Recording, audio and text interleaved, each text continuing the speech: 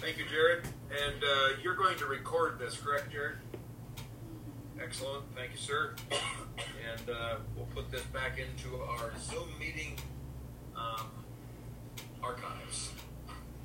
So once again, folks, welcome to a Fresh Fire Fellowship teaching evening. As we have said before, we say it again. Brother Marcus, please do not look at the time, and please just teach with everything that the Holy Ghost has for you tonight. In Jesus' name, we want it all. If somebody needs to leave because of a time constraint, it is very easy to leave here. We want to just make sure that you have full reign to be able to share everything that the Holy Ghost has got on your heart to share, whatever that may be. Amen. Any questions, brother? No, I guess not. Good stuff. Excellent. Well, we're coming off such a powerful, powerful evening of prayer and ministry last night. All of us are still feeling, I'm sure, the effects of that powerful move of Holy Ghost that we had on this prayer last night. What God did in, Freedom Victory Center, Victory Freedom Center in Kapuskasing, and some awesome things that are happening up there. The synergy that is in the Spirit. So, Brother Marcus, take it away and teach the word of the Lord. Let it rip. Alrighty. Praise God. Thank you, sir. I really regret not being able to be on last night. I did have a prior commitment. I was going to try to get on afterwards, but that didn't work out either. So, if you guys recorded it last night, I'd love to see it. But if not, praise God. We're just still rejoicing at everything that we were feeling in the weekend, and I almost wanted to suggest, well, maybe it's not the right time to do a teaching night after such a busy schedule. But and the other side too, I was a little bit nervous because I did get one request for an idea to teach about, but that was it. So I was like, well, does that mean they don't really want me to teach, or am I just supposed to kind of flow? Can everybody hear me okay? I'm not cutting in or out. Okay, I just want to make sure. No, you're good, brother. Everything's coming through real clear. Okay.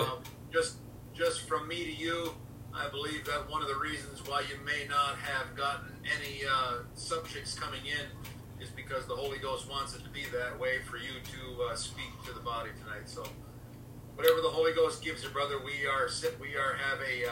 have a open heart tablets tonight in Jesus' name. All right. Praise God. Hallelujah. God is so good. I like I said, I did get one request from Brother Jerry, and he had a question about fallen angels. So if it's all right, I'll go ahead and cover that as well as I can. I'm certainly not an expert, but I've been kind of intrigued with an idea that Brother Good kind of dropped in my lap a few weeks ago. He mentioned that, if there's all these devils that can do things like depress you and make you anxious and just all the wickedness, devils of fear and devils of infirmity and sickness and all kinds of different ones. If that's true, couldn't there be the opposite spirits, in the angelic realm? And I've been really thinking a lot about that and kind of dwelling on that, and I really liked that. And I don't know. We're not really going to talk about that tonight, I guess. Like I said, I'm not the expert when it comes to angel stuff, but just wanted to say in this same spirit realm of angelic beings, whether they be fallen or not, it's a very intriguing idea that these guys are able to minister, as we see in the book of Revelations, the book of Hebrews, rather, that they are there to minister to us. We might as well just kind of look at that. That'd be in Hebrews chapter 1. And it says in verse 13 of Hebrews 1, "But to which of the angels said he at any time, 'Sit on my right hand until I make thine enemies thy footstool'? Are they not all ministering spirits sent forth to minister for them who shall be heirs of salvation?" And in another place earlier than that, he called them ministers in flame of fire, quoting out of the Old Testament. And it's really intriguing a lot of times when we think about these beings that were created, and the question comes up a lot of times, okay, we understand that there's obviously good angels. The Bible talks quite a lot about it, and it may even be that the Bible talks more about evil spirits than it does about angelic spirits, but we know that they all come from originally being made of God, of course, because everything is. And it's such a big subject, it's hard to break into one little idea. But just if you bear with me, just a few rambling thoughts that I've had. A lot of people will ask, when exactly did the angels fall? And that's a really good question, because it's hard to determine in the Bible. There's a couple of hints, though. There's a couple of hints when God made them. Sometimes we get the idea that before creation, maybe God was just kind of sitting around, and I don't know, wherever he's from, kind of sitting around saying, "Okay, boys, what do we do today?" And I just have a hard time thinking that God is really like that. He's constantly on a purpose. He's not someone that's ever going to just rest around. And I think it's just a matter of we don't understand beyond the veil. We understand there is a beyond the veil, and if you don't know what I mean, that means just beyond that screen that seems to be between us and the spirit realm. We can touch that, we can sense that, we can see into that by the Holy Ghost, of course, and as the Lord allows and as we grow in those things. But when we get up to those things, we can sense a lot of it. But I think Paul says it best in 1 Corinthians 13. From this side, it's kind of like looking into a very dim mirror.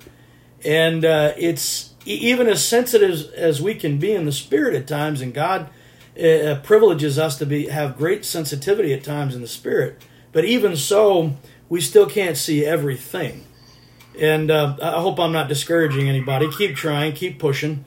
Keep seeking to see as much and hear as much as you can in that realm. But I think it's a basic misunderstanding of the nature of God. I'm hearing something. Anybody else hearing like an echo or something? I'm not sure where that's coming from, but anyway. I hope it's not on my end. No, we're good, brother. Okay. So what was I saying? Yes, when we're talking about these spiritual things, I know we in this group have encountered a lot of this kind of teaching, and I guess mostly what I can do with this is kind of confirm some things, hopefully, and not mess things up too bad. But I like to say, before the beginning, there was no before. The beginning was the beginning. It was the beginning of space and time. And so what was God doing before creation? Well, it's not like he was before. He simply is in an eternal, infinite state. And it's so hard for us to understand that, because no matter how much Bible we read, no matter how much praying we do, no matter how much tongue talking we do, our brains, that gray matter between our ears, never fully grasps a hold of everything beyond that veil. And the way God does things in a timeless manner, because he's made us this way. And even Jesus himself, Paul says in Galatians chapter 4, he was come in the fullness of time. And so when it comes to those things, we'll ask questions like, well, when were the angels created? Were they with God if we can say this before the creation, it may be that they weren't. Did I invite you to turn to the book of Job yet? If I didn't, you can turn to the book of Job. We'll look at a scripture there real quick. In the book of Job, chapter 38, we have a lot of chapters of Job, bemoaning his fate, which I guess we can give him a break because he had it pretty tough. And I'm not saying it was right. I'm just saying we'd probably all do worse. Or at least probably I would. And but he had a pretty good encouragement group. Not really.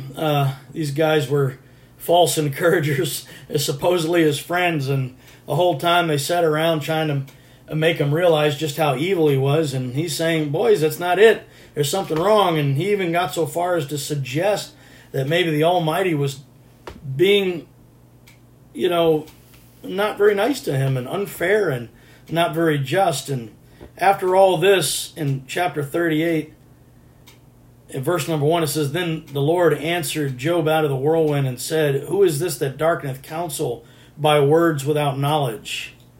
Ouch. My goodness, the Lord shows up in a whirlwind and starts asking you those kind of questions. It's serious. Gird up now thy loins like a man. I mean, how much tougher can it get for Job? I'm fascinated by the story of Job because the Lord let this, who he calls perfect man, he allows him to go through all these things. He even takes counsel in heaven. He even lets the devil walk into the counsels of heaven. And that's part of what we can kind of look at here tonight for a bit too. What is this counsel in heaven? We won't get too deep into that because I really don't know what it is. But he's saying, have you considered this guy? He's perfect. And after he lets him go through all this stuff without any kind of prior knowledge or warning, or even his friends that were going to be comforting him weren't too much of a comfort. The only guy that seemed to speak anything good was Elihu, and even he didn't give Job too many breaks.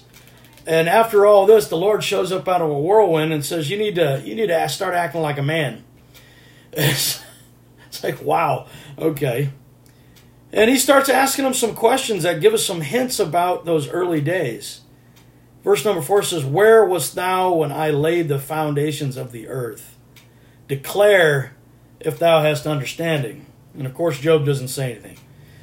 "Who hath laid the measures thereof that thou knowest? Or who hath stretched the line upon it?"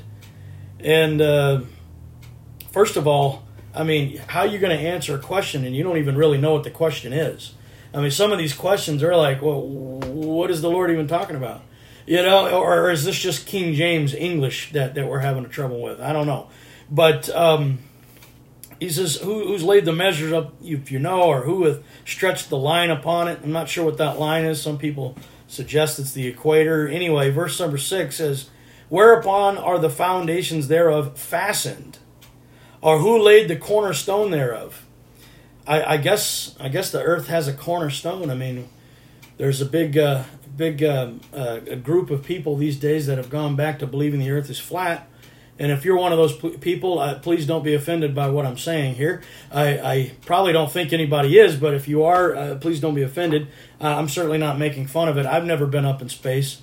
I've never seen the curvature of the earth from space, so I'm only assuming by some things we can see with our natural eyes.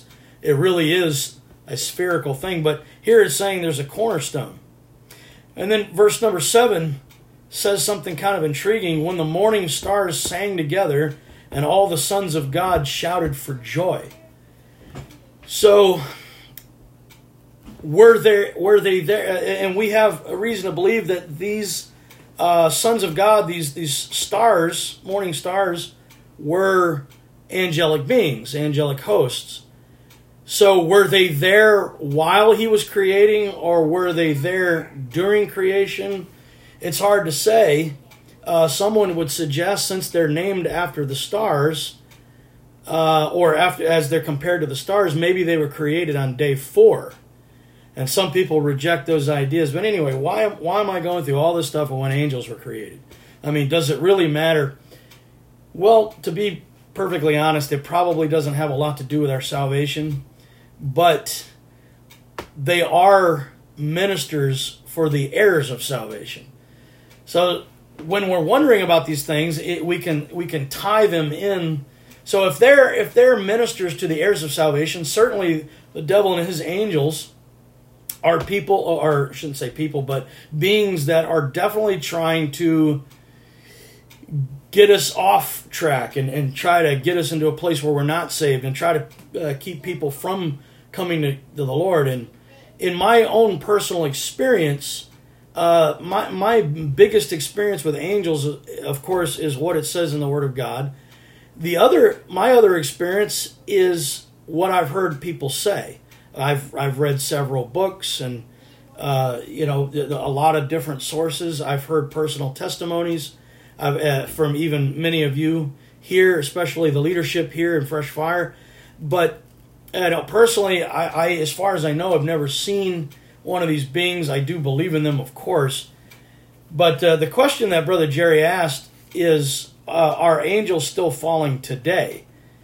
And to that, just to give a quick answer, is I don't think so, and I'll show you why I think that in a few minutes. But exactly when did they fall? We know kind of why they fell, but I just want to kind of throw a little bit of a thought experiment out there.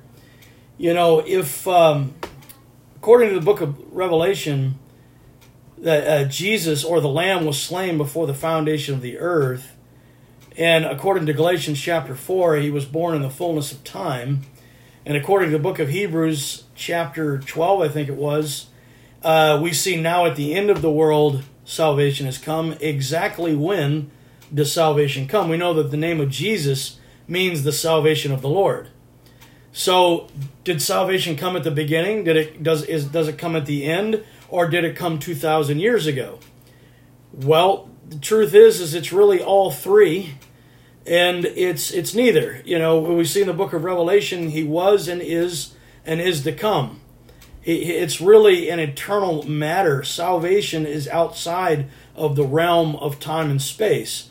So can we really pinpoint it? Yeah, we can pinpoint it within time. He came 2,000 years ago. And we all know that. We don't need anybody to tell us that. But when the Bible throws these ideas out at us that he was actually slain from the foundation of the earth, we know it was his plan from the beginning. That's the reason why, and I hope I'm not stepping on any toes here, that's the reason why I don't really like dispensational teaching or thinking according to the Word, because it seems too much like God had a plan A, and then he had a plan B, and then he had a plan C, and then okay, that's not working, so let's try the law. Okay, that didn't work, so I guess we'll just try to give them grace. Maybe they'll get saved by grace, And I just don't see God having backup plans. He knows who he is. He knows what he's about. Sorry, did I? Okay. No, you're okay, brother. We're just having some issues tonight with some mics being unmuted, so okay. We're doing our best just to cover it here. So just keep rolling. No problem at all, bro. All right. So anyway, you know me. I have to go around the merry-go-round like 50 times before I get to my point. But maybe these little mic problems are just a reminder. Hey, get to it, pal.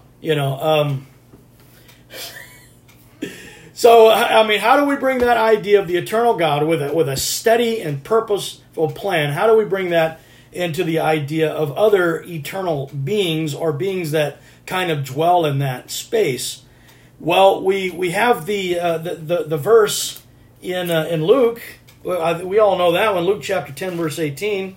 Probably most of us don't even have to turn to that one. We know what that one is.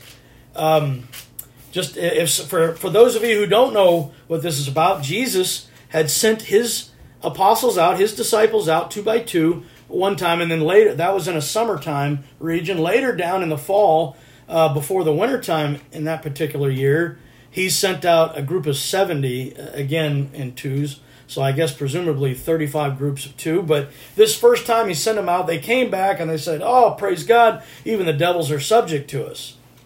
And verse 17 of Luke chapter 10, and the 70 returned again with joy, saying, Lord, even the devils are subject unto us through thy name.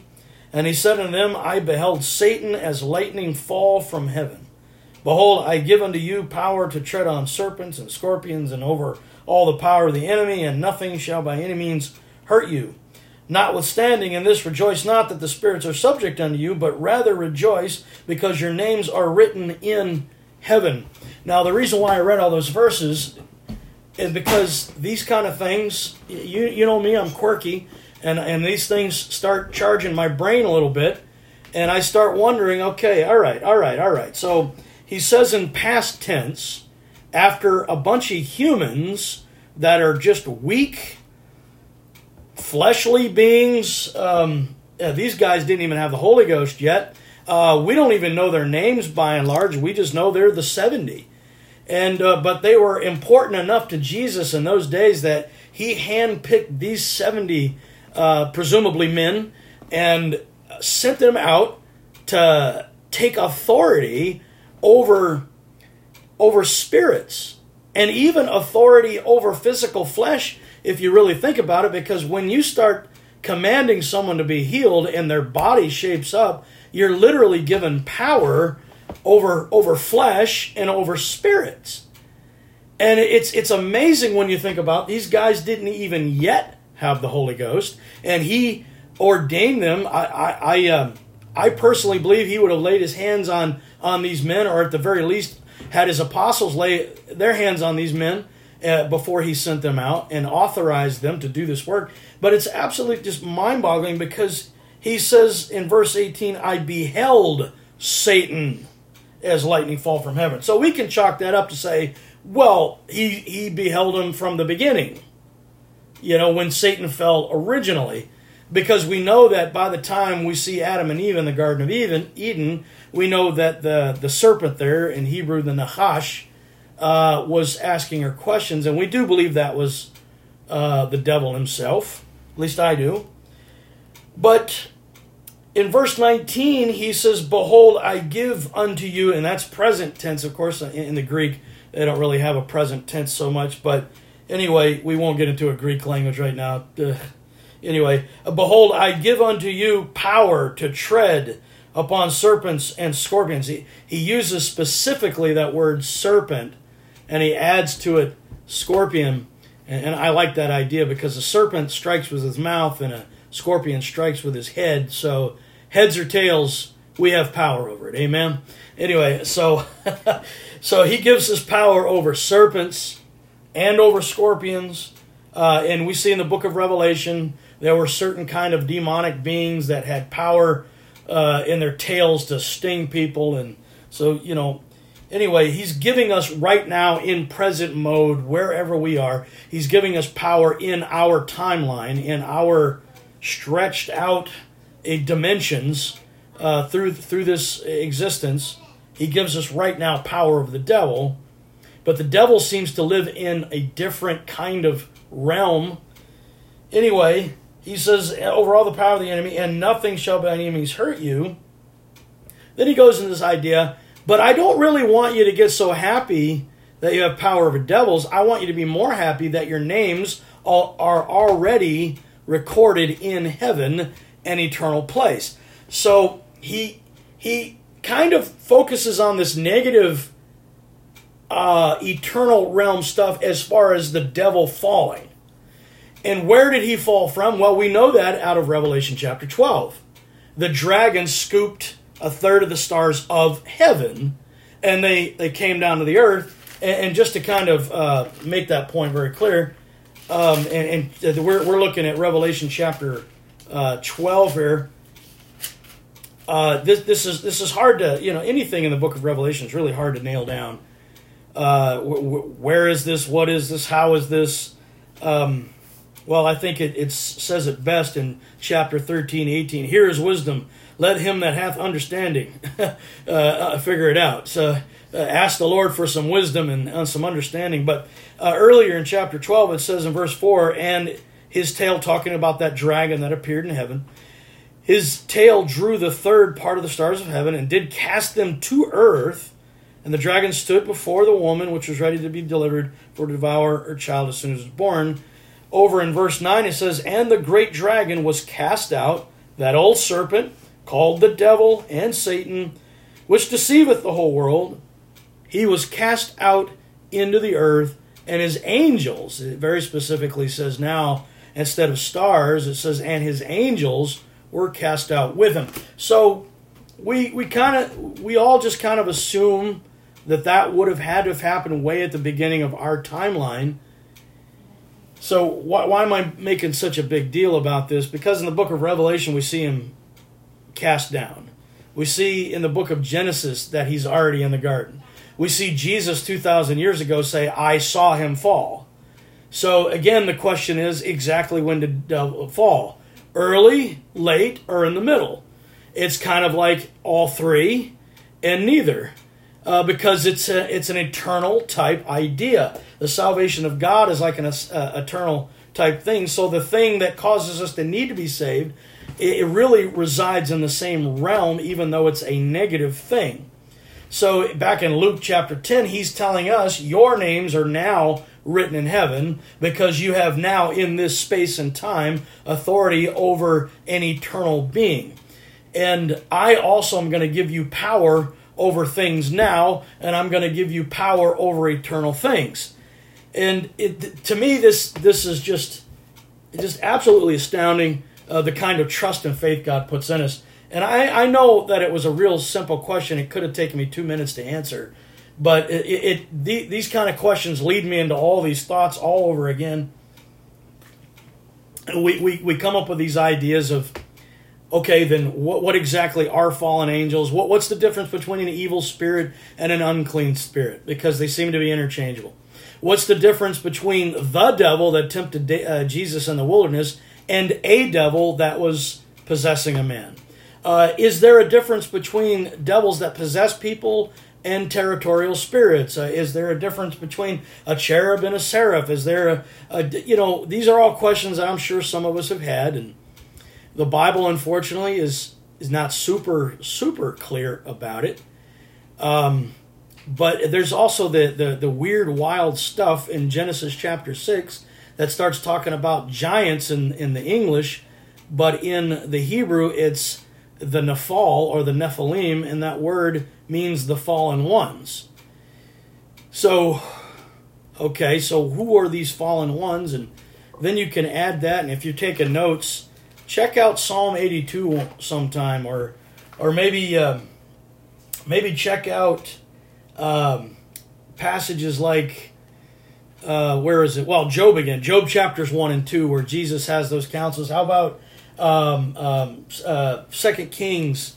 I think I got it in my notes somewhere. 2 Kings chapter 22, when Micaiah the prophet prophesying for King Ahab in the presence of King Jehoshaphat, when he was talking about how he saw this council in heaven. Now, who are these guys?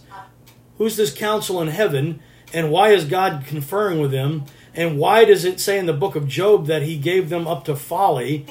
And what? Basically, all I'm trying to say is it brings up like a million questions. Are there different ranks? When we do believe are there different species? Well, to get right down to the question itself, are angels still falling today? We can look at 2 Peter chapter 2. It gives us some interesting clues. And when I say interesting, I'm always saying it's interesting to me. I hope it's also interesting to you. So some of you might be scratching your head saying, that's not very interesting. I don't know. But anyway, so when I say interesting, I'm just being selfish here. It's interesting to me. 2 Peter chapter 2, Peter's talking about some false prophets. He's talking about people that are touching the spiritual realm, illegally, if you will. And that's really what sorcerers and purveyors of witchcraft and tarot card readers and palm readers and crystal ball gazers and astrologers and necromancers and whatever else you have out there, that's really what these guys are doing. I had a very close relative tell me years ago that he had taken certain kinds of psychedelic drugs, and he says, he told me, he goes, it was really weird because I felt like I was moving into the spirit realm on these drugs. He goes, but at the same time, I knew it was not right. I was not supposed to be there. And my dad would always call that illegal. He's like, yes, these people, these gurus and these people that can meditate and astrally project and all this stuff, I believe these people can really do it, but it shouldn't intrigue us too much because this is illegal spirit activity. And besides that, we have better power than they do by the Spirit of the living God.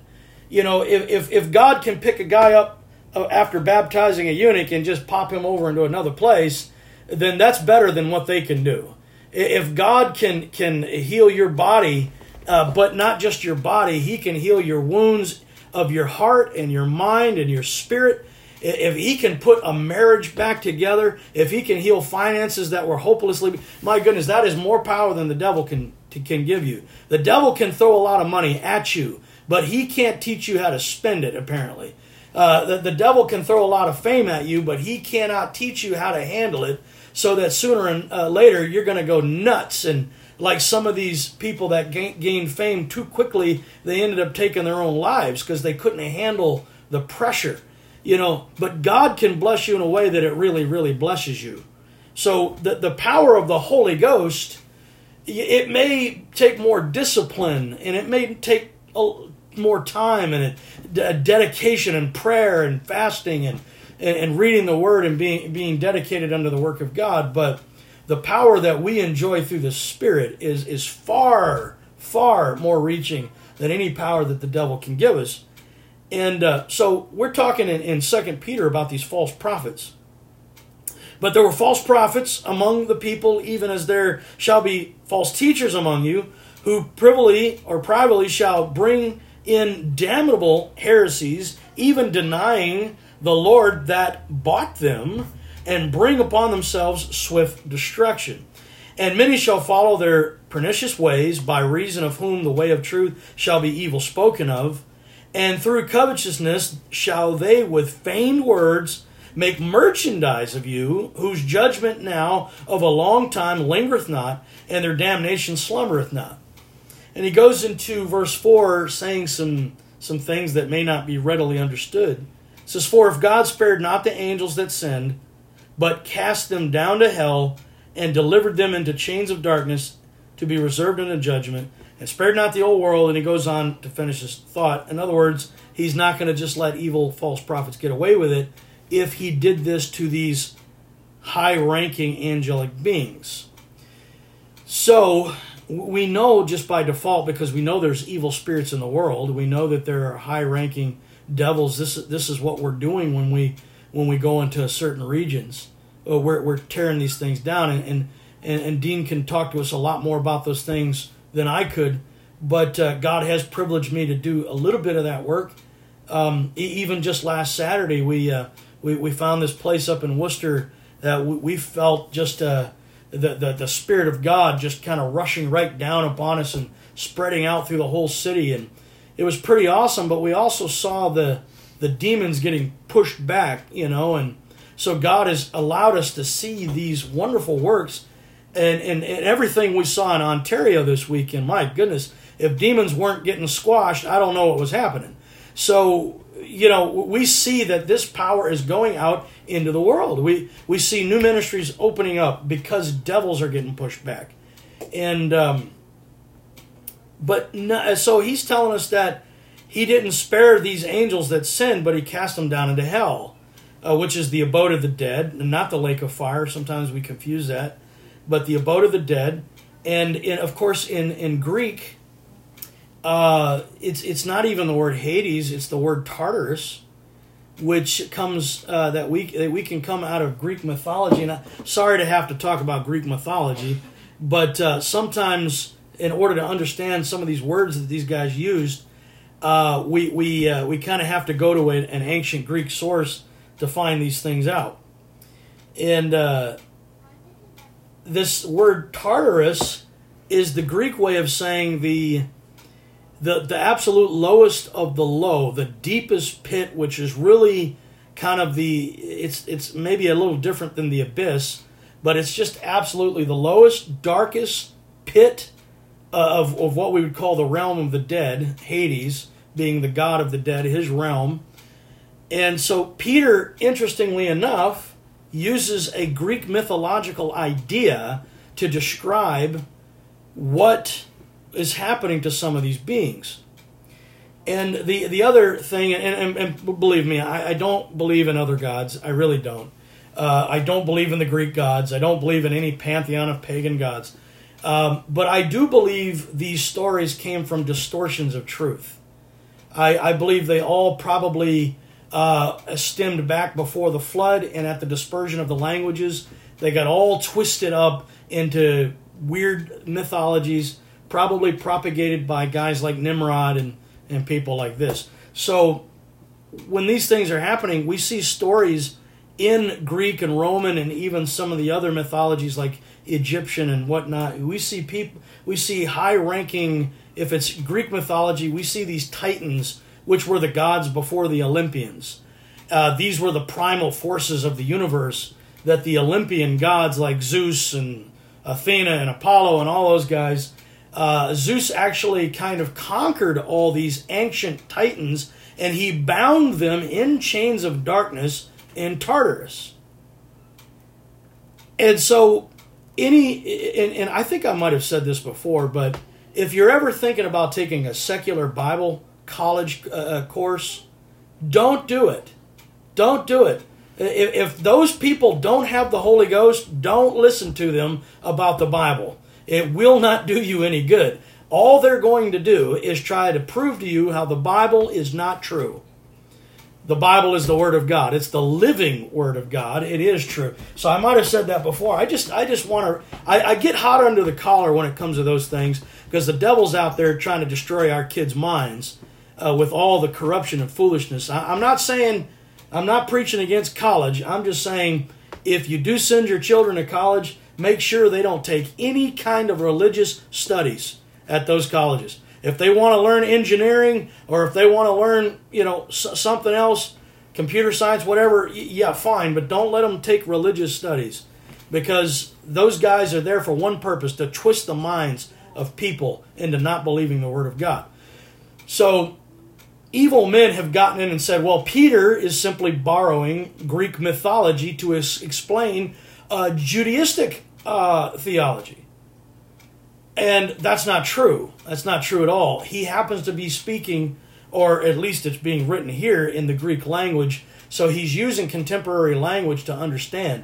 Somewhere at the beginning, there were high-ranking beings that God himself said, I'm going to wrap you up in chains of darkness, and I'm just going to put you away until the time of the end. We see the same idea outlined in the book of Jude, verse number 6. It says, and the angels which kept not their first estate, but left their own habitation. That word habitation in the Greek is akaturion. And it's only mentioned one other time in the New Testament. And the other time, I think it was in 2 Corinthians, and it's talking about our glorified bodies. So what we believe that means is these angelic beings had glorified bodies, but they lost their first estate, and they fell into demonic forms. A story my dad used to tell years and years ago, the Lord actually allowed him to see with his natural eye a demonic form, and it was a grotesque-looking thing that had like a serpent's body, but it had a weird, distorted, almost like a crocodile's head with extremely huge eyes. And I'm not here, I hope I'm not scaring the kids with this stuff, but I'm not here to just get us fascinated in demonic stuff. But what Jude is saying is they left their first habitation. He had served in everlasting chains under darkness, under the judgment of the great day. So what we can learn a little bit about these guys is obviously the devil himself is roaming the earth. And he's got a lot of minions roaming the earth, messing with people. And there's also territorial spirits. Now, how do they organize themselves? The Bible doesn't really say. We do have some hints out of Ephesians chapter 6 when it talks about the principalities and powers and spiritual wickedness and rulers of darkness, things like this. But it also uses that idea of high places or heavenly places. So they're on the earth as he is the prince of the power of the air and as he is the God of this world. But we also have spirits in heavenly places. So we're having to clear out things on the earth, and we're even having to clear out the heavens. And I think that's the reason why the Lord sends such intense angel help to us, is because they're clearing out the heavens while we're clearing out the earth. And so, we're working together. They're working with us. And it seems like the last few weeks the Lord has been bringing, and again, Brother and Sister Good can talk a lot more about this than I can, and Brother Jared and Brother Kyle and some of you other guys. But I feel like I'm the guy at the end of the line when it comes to this stuff. But even I can feel there is absolutely increased angel activity these last several weeks because of the season that we're in. And these angels are here to serve with us and to help us to do these things. So if I can be any encouragement, and I know I took a long time I'm looking at my recording. I'm into 40 minutes here just talking about this question. But this is not something we need to worry about. There are territorial spirits. We have the authority to take them down when God tells us to. Praise God. We can go in, and we are going in, and we are taking them down. Praise God. I used to hear my dad say years and years and years ago, he used to say, I'm not afraid of the devil. I'm not afraid of the devil. And if I ever knew anybody, that wasn't afraid of the devil, he was the guy. And I've been privileged to know many, many bold men in the Spirit. Some of you right on this page right here that are not afraid of the devil. You guys are not afraid of the devil. And it's a privilege and an honor to stand and serve with you men and women of God. And but I can remember one of the first people I'd ever heard in my life say that was my own father. He said, I'm not afraid of the devil. And he wasn't. He wasn't. He just, in a sense, walked right up to the devil and say, buzz off, jerk. And you would see those devils just leave. And it was absolutely amazing because here I was, this teenager that was scared of my own shadow and afraid of a dark room. And, my mother's side of my family, they were often plagued with many, many, many fears, and that have been had to overcome over and over and over. And I've got some of that stuff in my own life. And so I'm listening to my dad say, I'm not afraid of the devil. And I'm like, how are you not afraid of the devil? He's this big, bad, powerful dude. And after all these years, it might have taken me 48 years to get here, but finally I'm saying, there's no reason to be afraid of the devil. God has given us awesome power in the heavenlies. He's given us awesome power in the earth. He's given us power to lay our hands on someone and see their body transform from a sick body to a well body.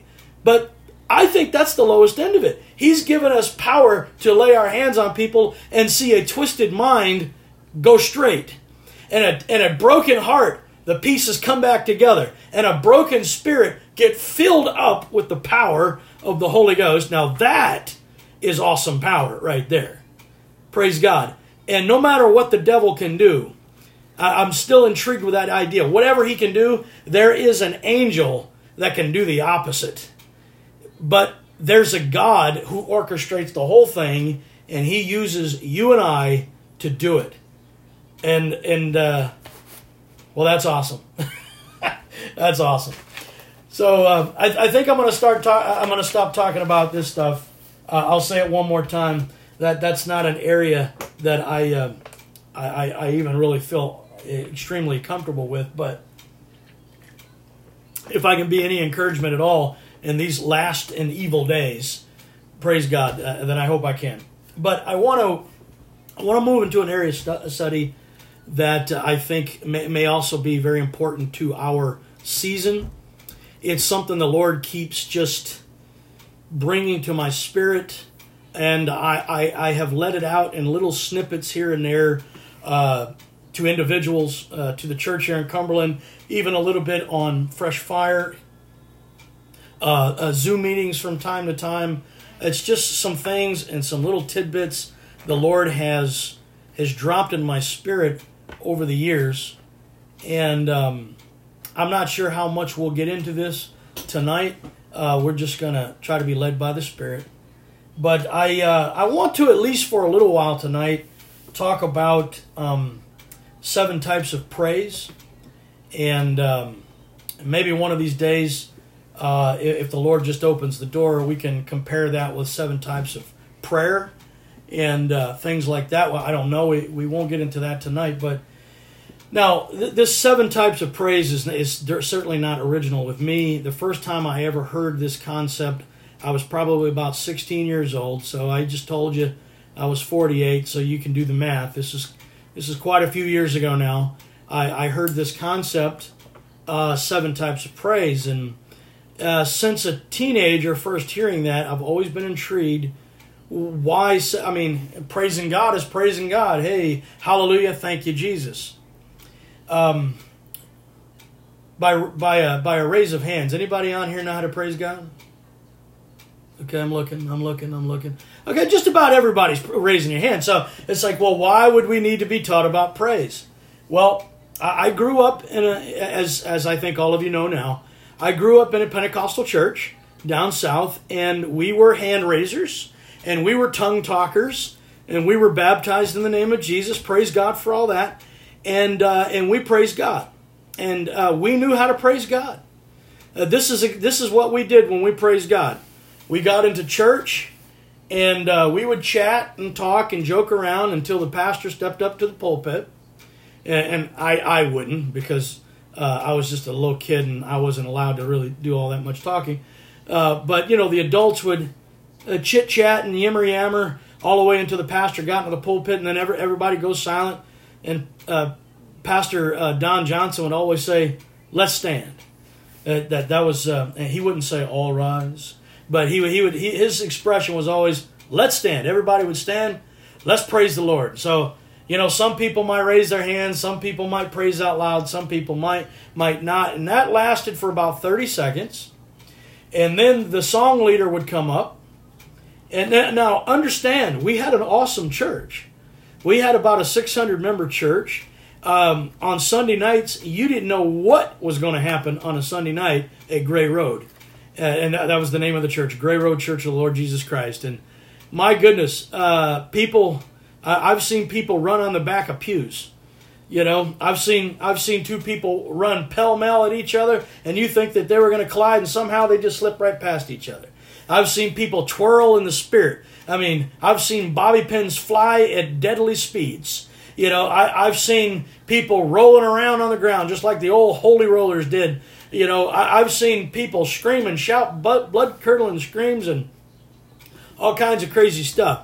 But when it came to the beginning of the service, it was usually like a praise Lord, hallelujah, thank you, Jesus. The song would start. So, Brother Reveille, good old Brother Reveille, he actually, unfortunately, just passed away last year. But good old Brother Reveille was a song leader, and he'd get up there, and one of his favorite songs was, "Love lifted me when..." I can't even remember the song. Anyway, but that was his favorite song. In fact, in the old Pentecostal hymnal, it was page 42. I still remember the page number. I was just a little kid. We turned to that song so many times. I still remember the page number. And he loved Love Lifted Me. And so he would sing Love Lifted Me for a few rounds. And after he was done, a few hands would roll up. Oh, thank you, Jesus.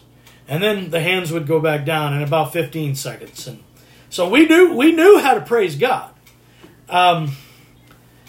As you probably all can tell, I'm laying the sarcasm on a little heavy, but we thought we knew how to praise God.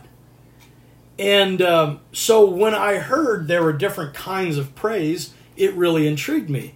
Well, praising God is raising your hands and saying, "Thank you, Jesus. Hallelujah. I love you, Lord.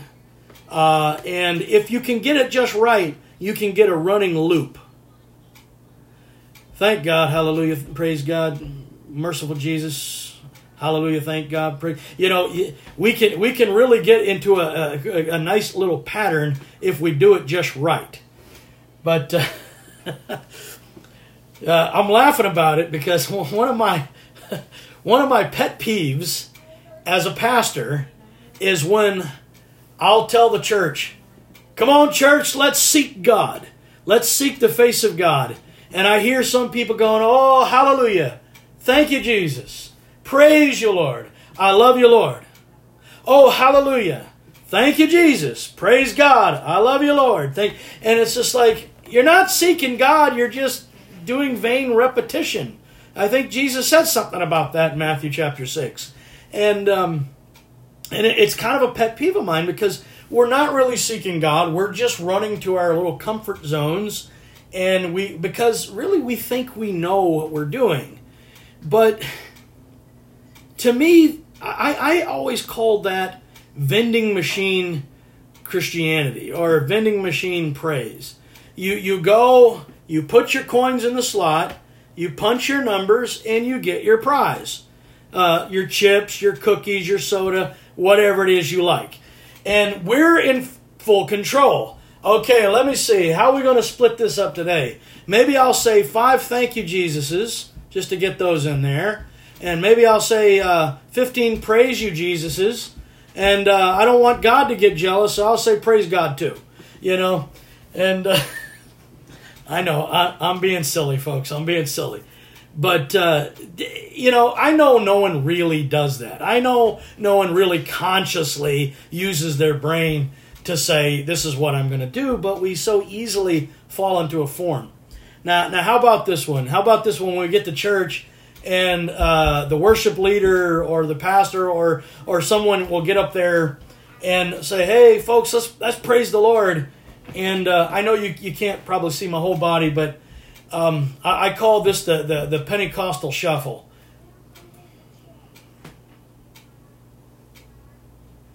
Where people are just kind of shaking their hands at half-mast. Kind of like the half-mast praise. Anybody know what I'm talking about? Hey, listen, I've been around for a long time, folks. I've probably seen, if not everything, close to it. I've seen every kind of form of insincere praise. But I've also seen a lot of good stuff, too. So I'm not trying to make you think my childhood was all bad. But, they would do kind of like the half-mast, hand raised. They would kind of shuffle around a little bit to make people looking at them think that they're, spiritual or whatever. And we get into these forms. We're not trying to, but we're trying to throw our coins in the slot. We're trying to push our buttons. And really what we're doing is we're pushing God's buttons in the bad way. And he's saying, "Come on! I want you to activate. I want you to touch me. I want you to get into my throne room." And this is really the purpose. This is really the purpose. We can look at John 3:5. We all know, well, if you don't, John 3:5. Unless you were born of the water and of the Spirit, you cannot enter into the kingdom of heaven.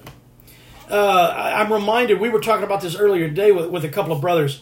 We were talking about that rich young ruler. He asked Jesus, "Good master, what good thing shall I do to inherit eternal life?" He says, "First of all, don't call me good. There's none good but God. But if you would enter into life," and this is how Jesus answers him, "if you would enter in, this is what you got to do." Okay? And he starts off doing the things he was doing there, saying all the rest of what he was saying there in that passage. So, I'm also reminded of Revelation chapter 4, verse 1. It says, in case I misquote it, let me just look at it. I happen to be at that end of the Bible anyway. "After this I looked, and behold, a door was opened in heaven, and the first voice which I heard was, as it were, a trumpet talking with me, which said, 'Come up hither, and I will show thee things which must be hereafter.' And immediately I was in the Spirit, and behold, a throne was set in heaven, and one sat on the throne." So, we see in chapter 1 of Revelation that John was in the Spirit on the Lord's day. And I believe the way he was in the Spirit was he was out there praising God in a salt mine as an old man, doing stuff that an old man should not have to be doing, but because he was being persecuted for the testimony of Jesus Christ, he was out there and God was giving him supernatural strength to endure. And on the Lord's day, I believe he's out there praising God and he gets into the Spirit in a salt mine. And I think that's really how it goes. I mean, I'm sure we've all heard the progression of scriptures. Again, I first heard this many, many years ago by a man named Dr. Gerald Jeffers. And, he said, the Lord inhabits the praises of Israel. And we often quote that the Lord inhabits the praises of his people. And that's fine. So when we start praising God, the Lord comes in and his presence fills our life, or he'll fill the church, or he'll fill our home, or wherever it is we're praising God. There's another scripture that says, in the presence of the Lord is fullness of joy. Well, there's another scripture that says, the joy of the Lord is my strength. And then there's another scripture that Paul tells us in Philippians 3, I can do all things through Christ which strengtheneth me. So how do we get strength from the Lord? Well, we get strength from the Lord by being filled up with the joy of the Lord. How do we get the joy of the Lord? By being in the presence of the Lord. How do we get into the presence of the Lord? By praising the Lord. So if you want to get to the place where you can do all things through Christ which strengtheneth you, we are often reminded, and rightfully so, about those passages in the book of Mark where it says, when you pray, believe that you receive what you have for, and another passage where Jesus says, nothing shall be impossible to them that believe.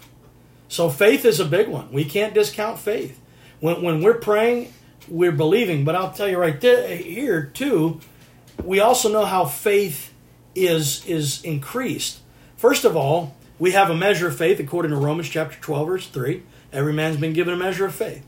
We also know we've been saved by grace through faith. We also know that we are justified by faith. Therefore, being justified by faith, we have peace with God. That's Romans chapter 5, verse 1. We also know that we're saved from faith to faith. That's Romans chapter 1, verse, 17. I'm not quoting exactly. I know I'm spitting out a lot of stuff at you. It's not in my notes, so I'm not turning there.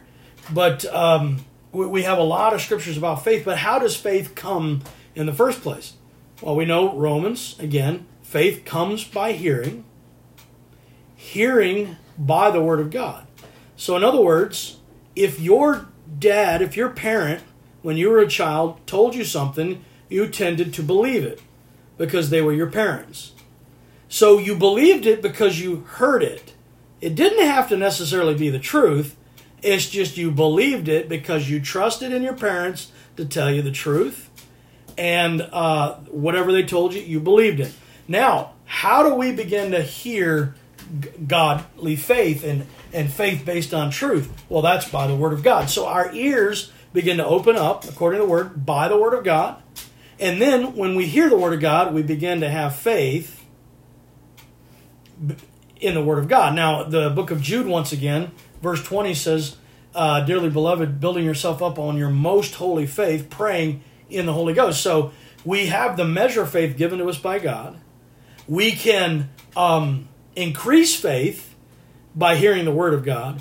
We can build ourselves up in faith by praying in the Holy Ghost. So there's all kinds of levels to faith. I mean, there's the fruit of faith. There's the gift of faith. There's the measure of faith. There's the faith that will save you. There's justification. There's all kinds of levels of faith. But besides that, what we know is when we hear God say, praise me, and we trust what he's saying, then we begin to praise him. What it does is it will, in the course of going through the process, it only has to take a minute or less. It could take 5 seconds, really. If you really know how to sock into that vein and you really kind of dial it in, and the more you do it, the quicker it happens. You can be in the throne room at a second's notice. I'm not trying to brag here or anything like that, and I'm not trying to vaunt myself, but by the time I was about 16 years old, I had the Holy Ghost already about 9 years. Well, about 9 years at that point, and but it took me about 9 years from a child receiving the Holy Spirit to a teenager. One day when I was about 16, I was praying in tongues, and I realized, hold on a second, I can talk in tongues anytime I want. I was taught, unfortunately, by default, that it's something you had to work yourself up to. You had to kind of get into this ecstatic praise mode in order to even be able to jabber even a little bit in tongues. But I realized I didn't even have to even hardly feel spiritual, and I could just begin to speak in tongues. It's the same way with getting into the throne room of grace. You know, according to the book of Hebrews, that veil of his flesh was rent, making access into the very throne room of God. So John is ushered right into the throne room of God. We see Isaiah was brought right into the throne room of God. We see that the Ark of the Covenant in the tabernacle and also in the temple, that most holy place was a representation of the throne of God. Only the high priest could go in there once a year.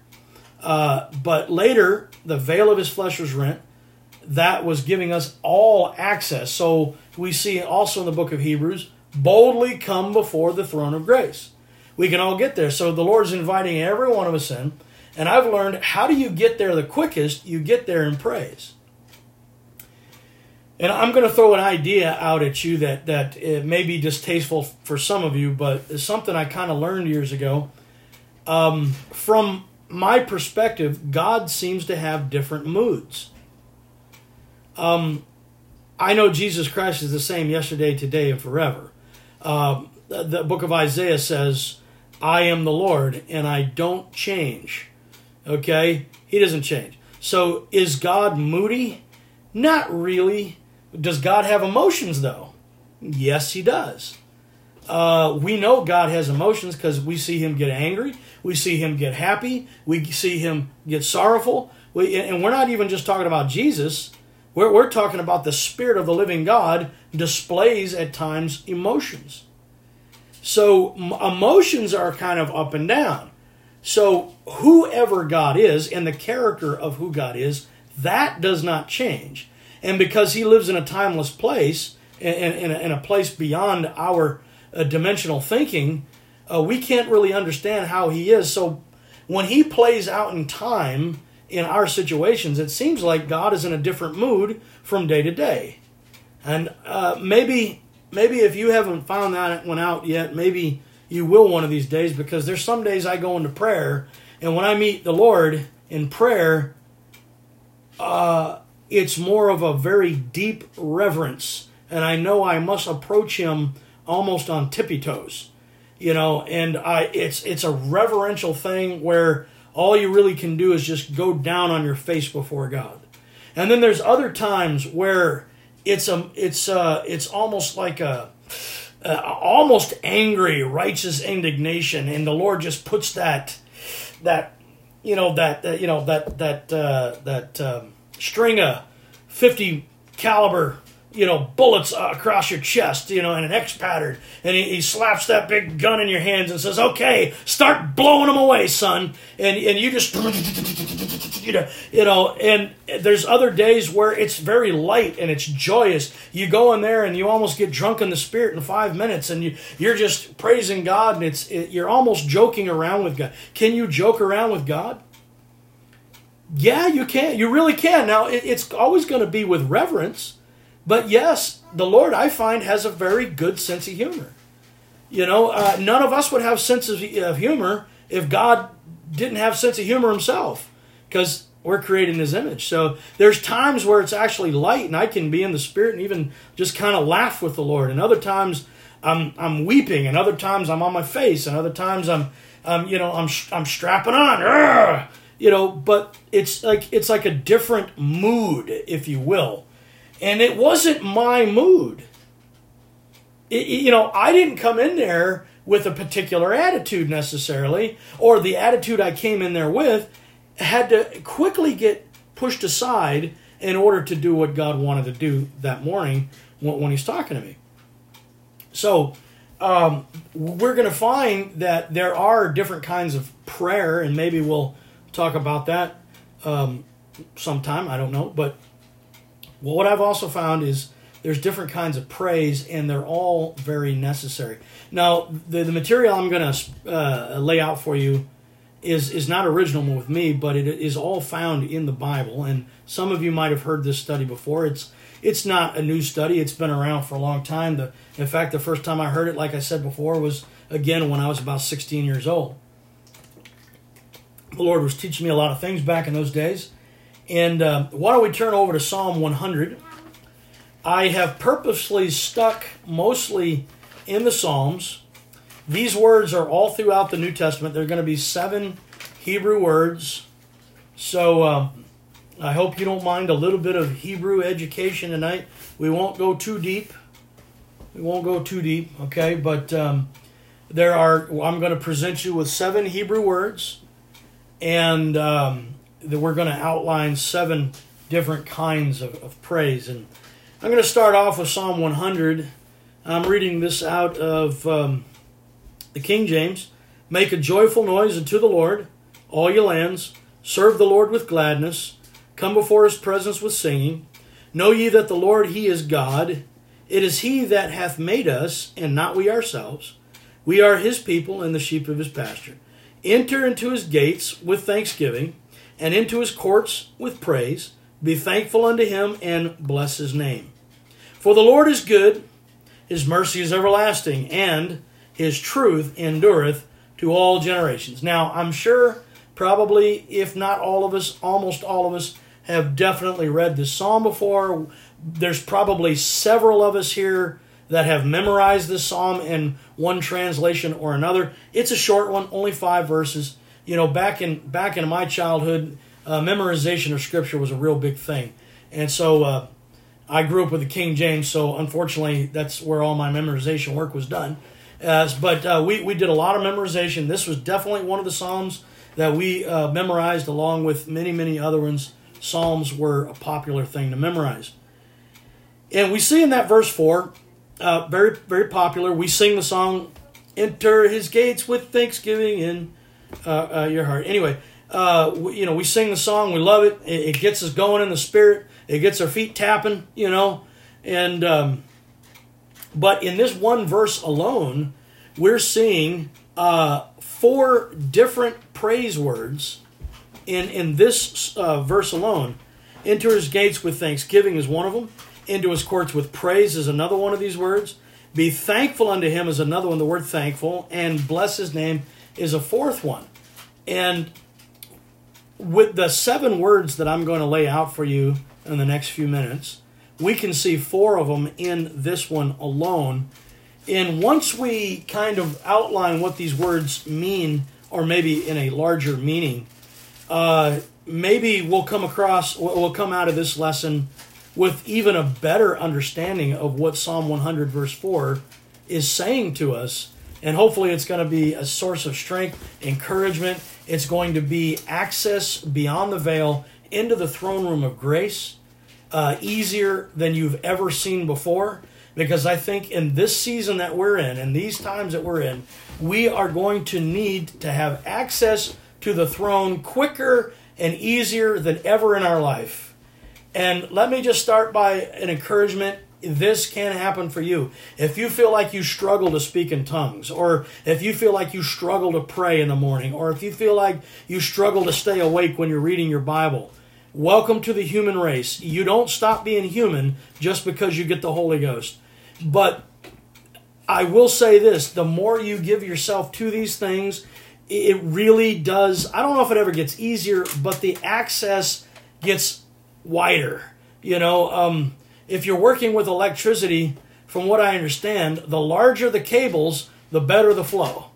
You can get more power through a big cable than you can through a small cable. And you can get more water through a big water pipe than you can through a small water pipe. And on and so forth. So it's like your conduit gets larger. You're still going to have to crucify the flesh. You're still going to have to lay your humanity upon the altar. You're still going to have to do that every morning. You're still going to have to get in there and trim those wicks and fill that candelabra back up with pure oil. You're still going to have to do all that, but your conduit gets bigger, as you add to, day after day after day. And for lack of a better word, it does get easier to just jump right into the throne room.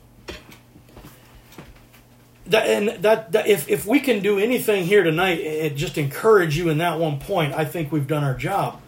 But again, we see here. I'm trying to look that passage up anyway, just so I'll have a reference for it. Anyway, so we're seeing in this one particular place, enter into his gates. Now, back at Fresh Fire Camp 2020, we had the privilege and honor of teaching for a little while on the tabernacle. And some of you were there, obviously some of you were not. And believe me, and I'm not bragging when I say this, if I was given 16 hours, I don't think I could have finished teaching on the tabernacle. And it's not because I have such vast knowledge of the word. That's not even it. It's because the subject itself is so vast. And it's just never ending. Every time you look at it, there's newer and newer things to learn, because it's a representation first of our Lord Jesus Christ. And the Lord Jesus Christ is the express image of the Almighty God, according to Hebrews chapter 1, verse 3. And God is limitless. He has no end. And so when you begin to look at some of his earthly representations of himself, there's always new truths to learn. So if I was somehow physically able to be connected to the Spirit for 16 hours, I think I could have kept talking and not really repeated myself too much. And I really think when it comes to the subject of the tabernacle, really any of us can really enjoy that level of depth. But when we read a passage like this, we know that we don't know if it's King David, because it doesn't say, it's not accredited to King David, but the psalmist here is most definitely talking about the gate that goes into the court, into the grounds of the tabernacle. And we know that because he's using words like gate and courts. So he's not even talking about moving into the door of the Spirit yet. He's just saying when you even get into the court, even when you get into the place where you have to lay yourself down on the altar, where you have to take your humanity and just lay that wood down on the brazen altar so it can get burnt up. When you have to take your filthy carcass over to that brazen laver that was made out of the looking glasses of the women of Israel, and you have to look into that perfect law of liberty and continue therein, according to the book of James, chapter 1. When you're looking at thing and you're looking at all the specks and all the blood and all the soot and all the ripped clothes and all the little imperfections, that you can see in yourself, and you start washing at that fountain, even before you get to that stuff, he's saying, I want you to go in with rejoicing and praise. In fact, I want you to go in with 4 different kinds. And if you can go into 4 different kinds, you can understand this 4. A lot of times we look at the dual nature of Jesus, all God, all man. But if we just lay out the Gospels, we can see him as king, as servant, as righteous man, and as the Lord from heaven. And that gate was made up of those 4 colors, that symbolize those things. The color purple stands for his majesty, the fact that he is a king. The color red stands for the fact that he is a suffering servant and he shed his blood for us. The color white stood, just like in the book of Revelation, it says that white symbolizes the righteousness of the saints. That color white lets us know that he was a righteous human. And the color blue signifies the color of the heavens, and that he was the Lord of heavens. He was the living God that came down from heaven. So when we go through that gate, we're acknowledging Jesus Christ as our King, the one who died for us, who we emulate, because he said, take up your cross and follow me. The one who we emulate in righteousness, because he was tempted in all points like as we, yet without sin. And the Lord of heaven, who we also emulate, because I know I'm going to throw a word out that some of you may not like. John was a mystic. He saw the mystical God.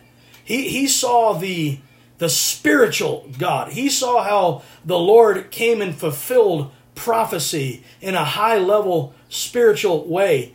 And so that Lord from the heaven, we can emulate that by moving into the Spirit.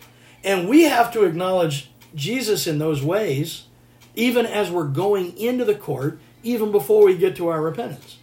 You say, well, how can you do that? I don't know. I don't think we always have to do it so consciously. It's kind of a thing that we have to learn in our spirits. But sometimes before we can really learn in our spirit, we kind of have to get it straight up here a little bit. And it's kind of like what we commonly call the Lord's Prayer or the Our Father prayer in Matthew 6 and also in the book of Luke. We see, Our Father who art in heaven. Again, we're acknowledging the Spirit, our God who is in heaven. Hallowed, reverend is your name. It's a form of praise to the very name of the living God. So you start off with praise. When I was in Sunday school, we learned about the praise sandwich. We have praise, then we have supplication, then we ended off with praise. It's like a big old hamburger, right? And you start off with, you got to start off with praise. Then you can ask God, Thy kingdom come, Thy will be done in earth as it is in heaven. Give us this day our daily bread. Lead us not into temptation, but deliver us from evil. For Thine is the kingdom and the power and the glory forever and ever. Amen. So we start off with that praise, and then we give all of our requests, and then we end it off with praise. And that's a great... Well, see, that's the form of prayer that we call supplication. Supplication is simply asking God for stuff. That's not the only kind of prayer, and it's certainly not the only kind of praise. Praise is definitely involved in that, though. So when he's telling us that, he's saying you start off with acknowledging God in heaven, and you're praising him with a reverence. So this is kind of like how you enter in. We always have to enter in with that praise. Now, this is not just a crazy Pentecostal, apostolic, spirit-filled thing that we do, because our mentors and leaders and pastors, that's the way they did it, and so we do it. And I know sometimes we do it because of that, but that's not why it's being done. We're doing it because somewhere a long time ago, somebody learned, after they got filled with the Holy Ghost, their heart wants to praise God, and they need to praise God. And, just like the psalmist says, what is it, chapter 34, Psalm 34, I will praise the Lord at all times. His praise will, or I will bless the Lord at all times. His praise will continually be in my mouth or on my lips. Yes, I will bless the Lord at all times. His praise shall continually be in my mouth. How do you do that? Well, somebody was reading the Psalms and they were understanding this is not just a kooky, evangelical, charismatic, spirit-filled thing to do because people are just ecstatic and emotional. Well, we could look around on this meeting tonight, and we could probably see all kinds of temperaments. We can see extroverts, we can see introverts, we can see real go-getters, and we can see more laid-back folks. There's all kinds of different people represented on this Zoom tonight. So why are we all considered emotional fanatics? No, we're not. We're doing it. Sometimes we're doing it because we're led to do it.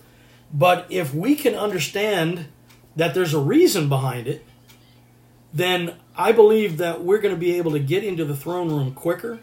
Because when we look at a psalm that says, enter into his gates with thanksgiving, and we can understand that there is yes, thanksgiving, that's a pretty good definition of that. The King James did a pretty good job. But if you can understand there's even a deeper meaning behind it, and there's 4 different types of praise represented just going through the gate, even before you get to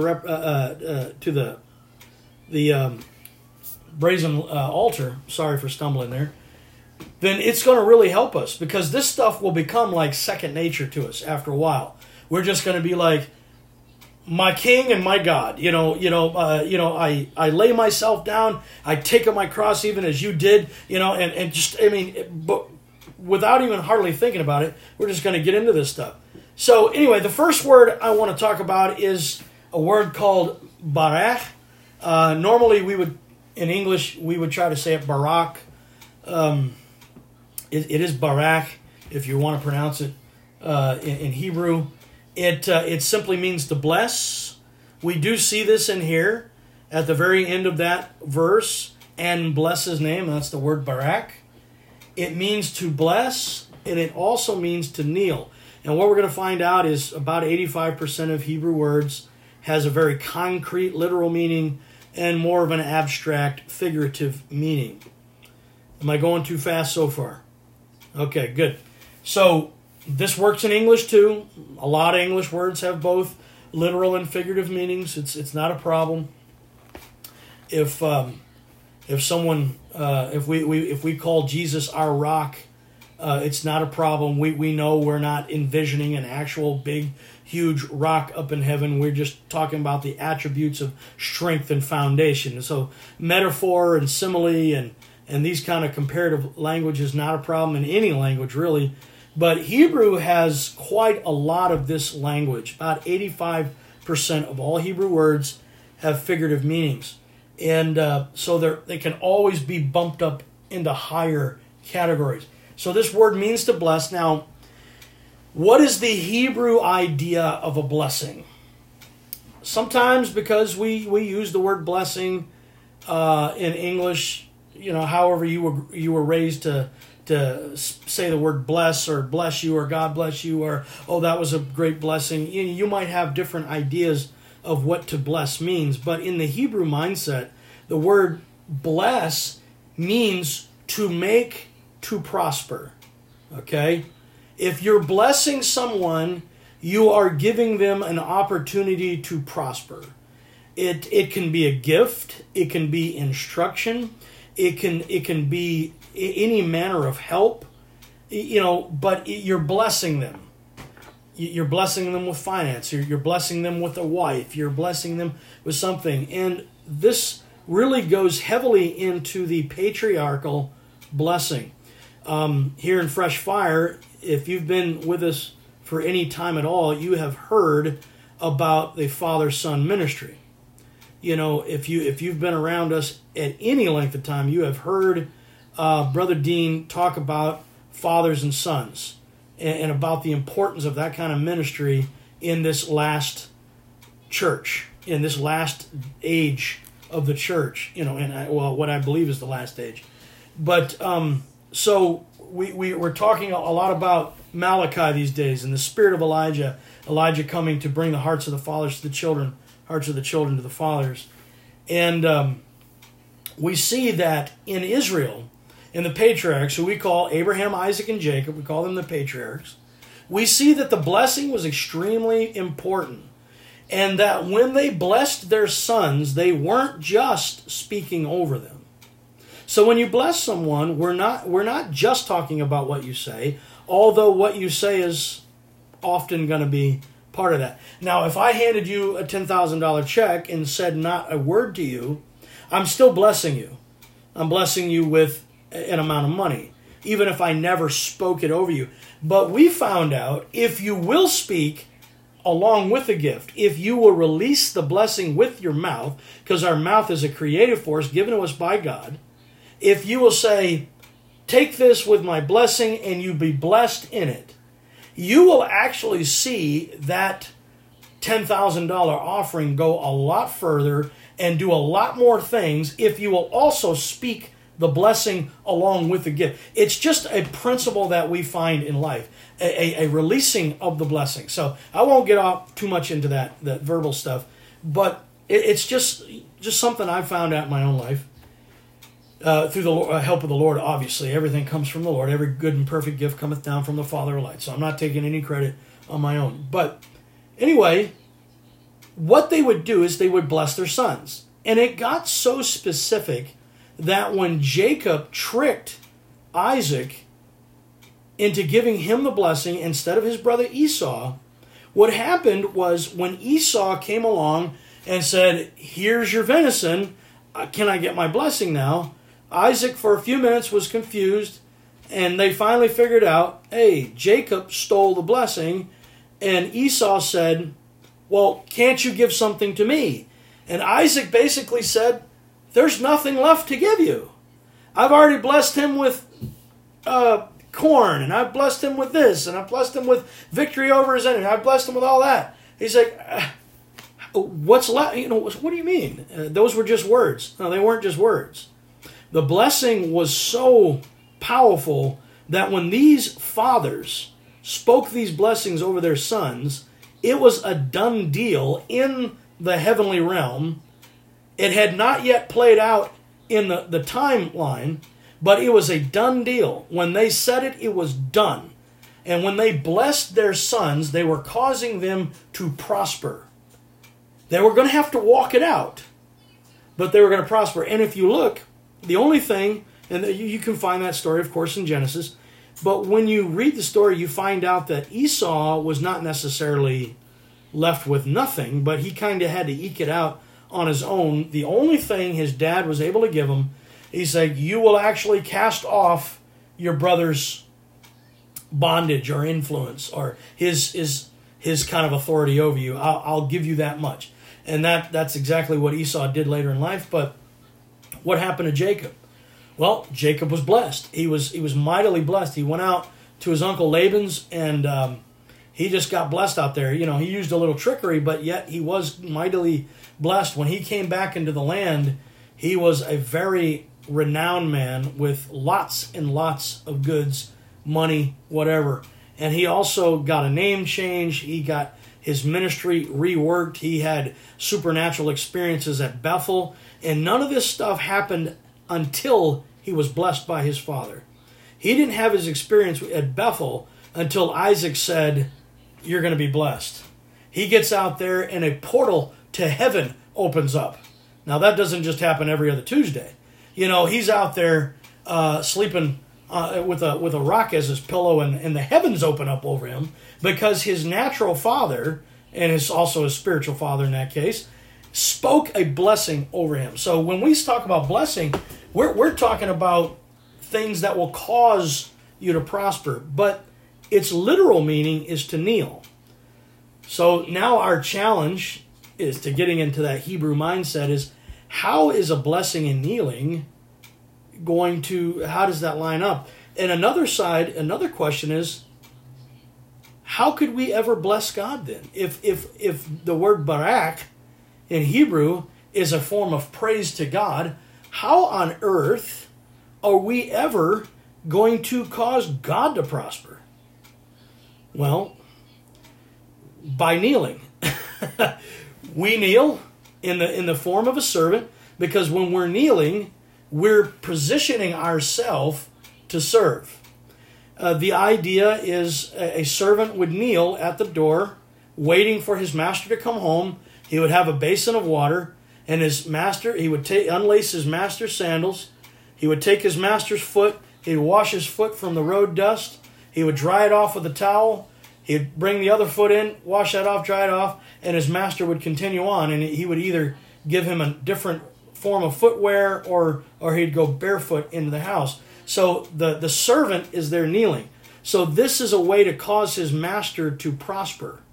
He's prospering his own master, even though it's his master that gives him everything he has. So when we kneel before God, what we're doing is we're positioning ourselves as a servant so that all God wants to do through us is accessible through us. And so therefore, we cause the will, the purpose, and the kingdom of God to prosper on the earth. And back to the Lord's Prayer, that's the very point. Our Father which art in heaven, hallowed be thy name. Thy kingdom come, thy will be done in earth, as it's already a done deal in heaven.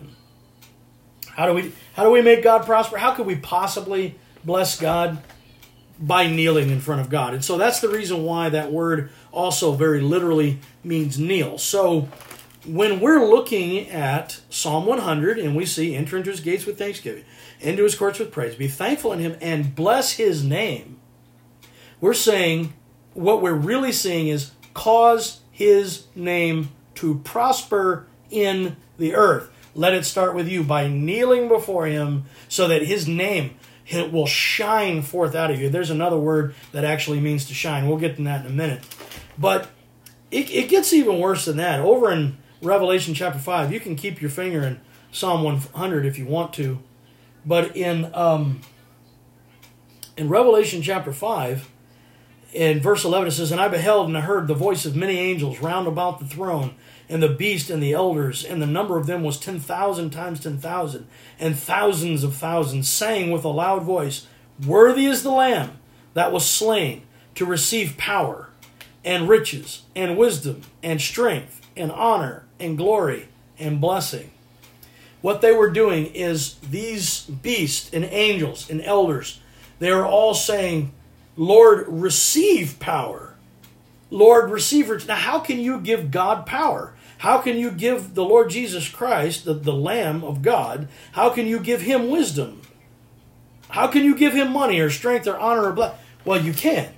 You can by simply kneeling and making yourself available to him. So that verse in the Psalms becomes a lot more meaningful if we just know the meaning of one of its Hebrew words. And there's various scriptures that we can point out. I know we're getting short on time, so maybe we won't go through all these. But, I've tried to keep them all in Psalms just to keep the page turning to a minimum. But Psalm 5:12, we see, For thou, Lord, will bless the righteous. With favor wilt thou compass him with a shield. In other words, you'll cause them to prosper. That's from God to us. We see in Psalm 28, verse 9, it says this, Save thy people and bless thine inheritance. Feed them also and lift them up forever. So we always see that the word blessing is a way to prosper for us, but it doesn't stop there. In verse 11 of Psalm 29, it says, The Lord will give strength unto his people. The Lord will bless his people with peace.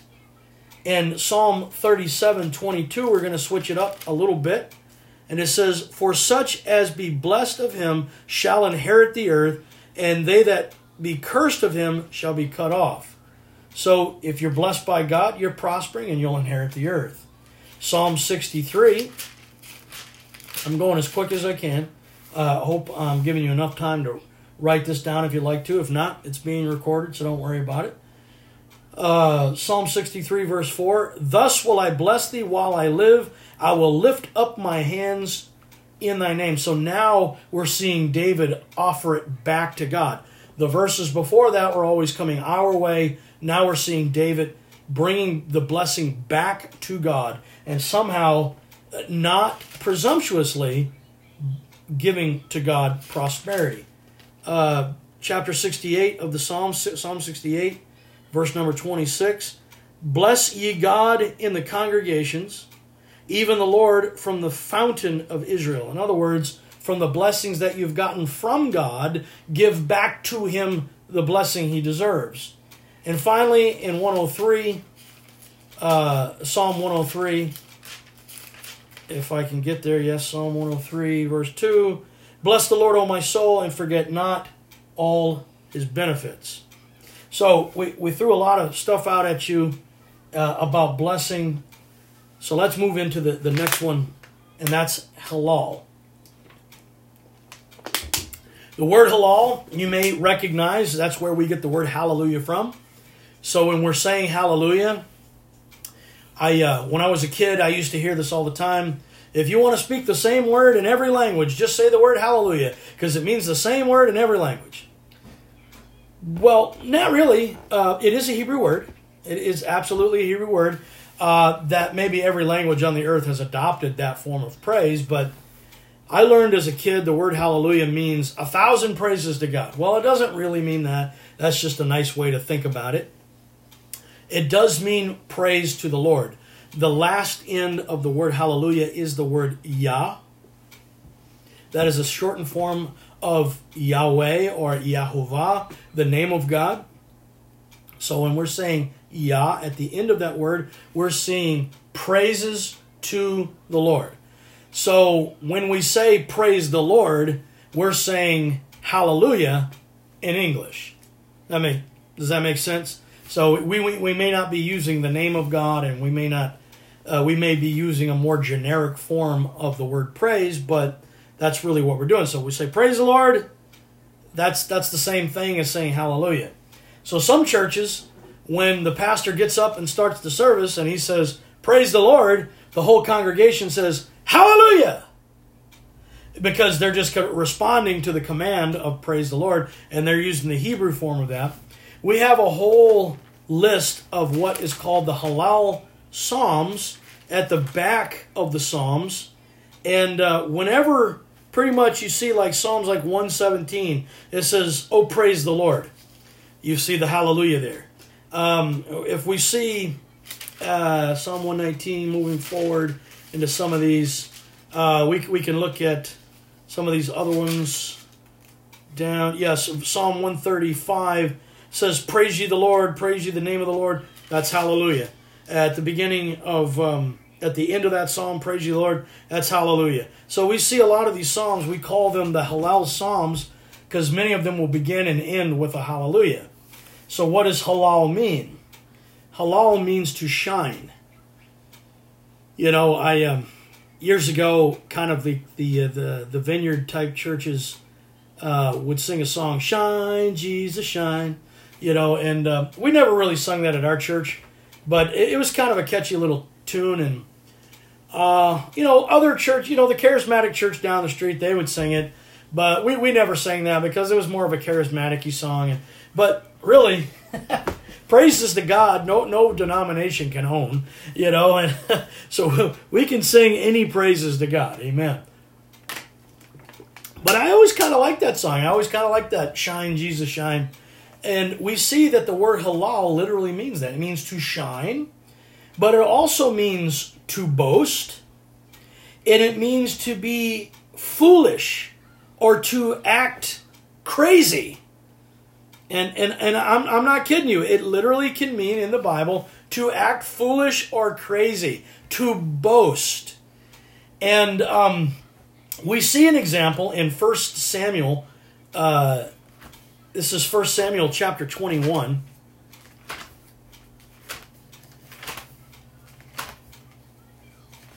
First Samuel 21, verse number 13, it says, and he changed his behavior. You're talking about King David when he was taken to the Philistines. Verse 13, and he changed his behavior before them and feigned himself mad in their hands and scrabbled on the doors of the gate and let his spittle fall down upon his beard. And then Achish said Achish to his servants, Lo, see ye this man is mad. Wherefore then have ye brought him to me? Have I need of madmen, that ye have brought this fellow to play the madman in my presence? Shall this fellow come into my house? So we see Achish was, of course, a Philistine, and he didn't know the things of God, and he didn't know the ways of God. And it's funny that David was actually playing out a Hallel praise, and because this guy was a pagan, he couldn't understand the importance. And he went so far as to say, will you bring a madman into my presence? Will you let a madman into my house? Because David was acting crazy. Now, we know that he was literally acting crazy. He was trying to save his life. But this means to shine, to boast, to act nuts. So it's the kind of praise, it's like the all-out praise. And there are times when God will call us to an all-out praise.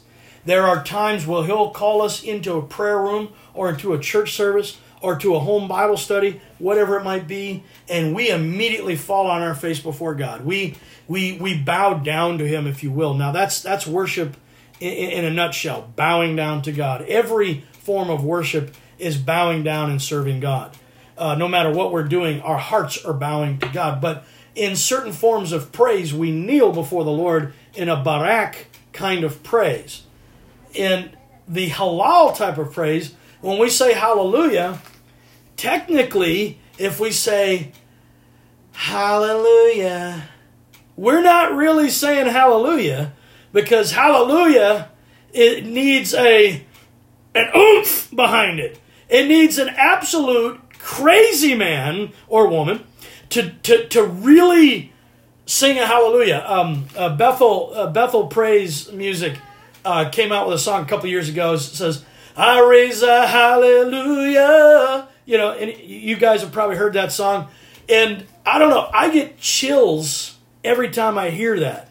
You know, I raise a hallelujah. My praise is my weapon of war. And it's like when you raise that hallelujah up, something comes out of you. A wild man will start coming out of you. And there's times when we begin to approach God, the wild man has to come out. And it doesn't depend on your personality. That's what I call cop-out Christianity. You know, when we say, well, I don't have that kind of personality. I'm not like Brother Jared, who can just let loose. I'm not like Dean, who can just roll around on the floor. I'm not like those guys. No, you don't have to have their personality. But these men have tapped into something that may be a little bit more in line with their personalities, but that's not an excuse. When God calls us before Him to be the madman, we need to come before Him like a madman and just be like, hallelujah! I mean, but Jeff Arnold used to say it like this. He said, it ought to be dangerous to go to church with you. It ought to be dangerous when you start praising God next to your neighbor, because you don't know what that madman's going to start doing. Now, it may be that every time we come into church or whatever, it may be that form of praise is not warranted. I don't know. But we're going to find it often, because how often do we say hallelujah? We say hallelujah every day, right? Hallelujah, thank you, Jesus. But this is not just a pre-recorded loop that we're plugging into our little brain program there. No, this is if you're going to be like King David, acting like a madman, it's going to have to be on purpose. See, we think acting crazy is, oh, that poor fella, he's just nuts. He's got no choice. He's got a few screws loose. He's got a few wires crossed. His ham is sliding off his sandwich. Whatever we want to say about him, and he's got no choice but to act crazy. No, this kind of crazy is on purpose. It's shine. We have to shine. When we shine Jesus, we got to do it on purpose. Praise God. And that boasting comes along with that. Like Psalm 18, verse 3. If I can get there real quick. Psalm 18, verse 3 says, I will call upon the Lord, who is worthy to be praised, so shall I be saved from my enemies.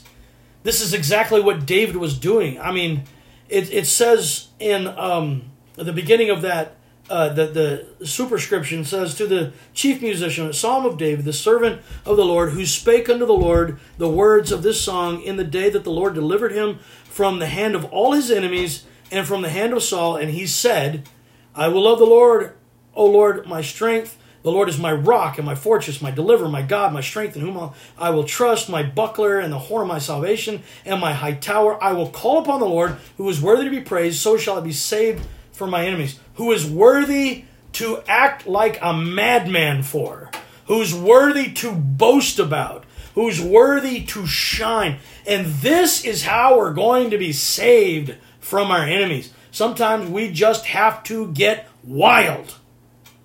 I mean, if the devil's clicking your earlobes or knocking you in the skull or tripping you up, it's time to get mad enough to act like a crazy man and start raising a hallelujah.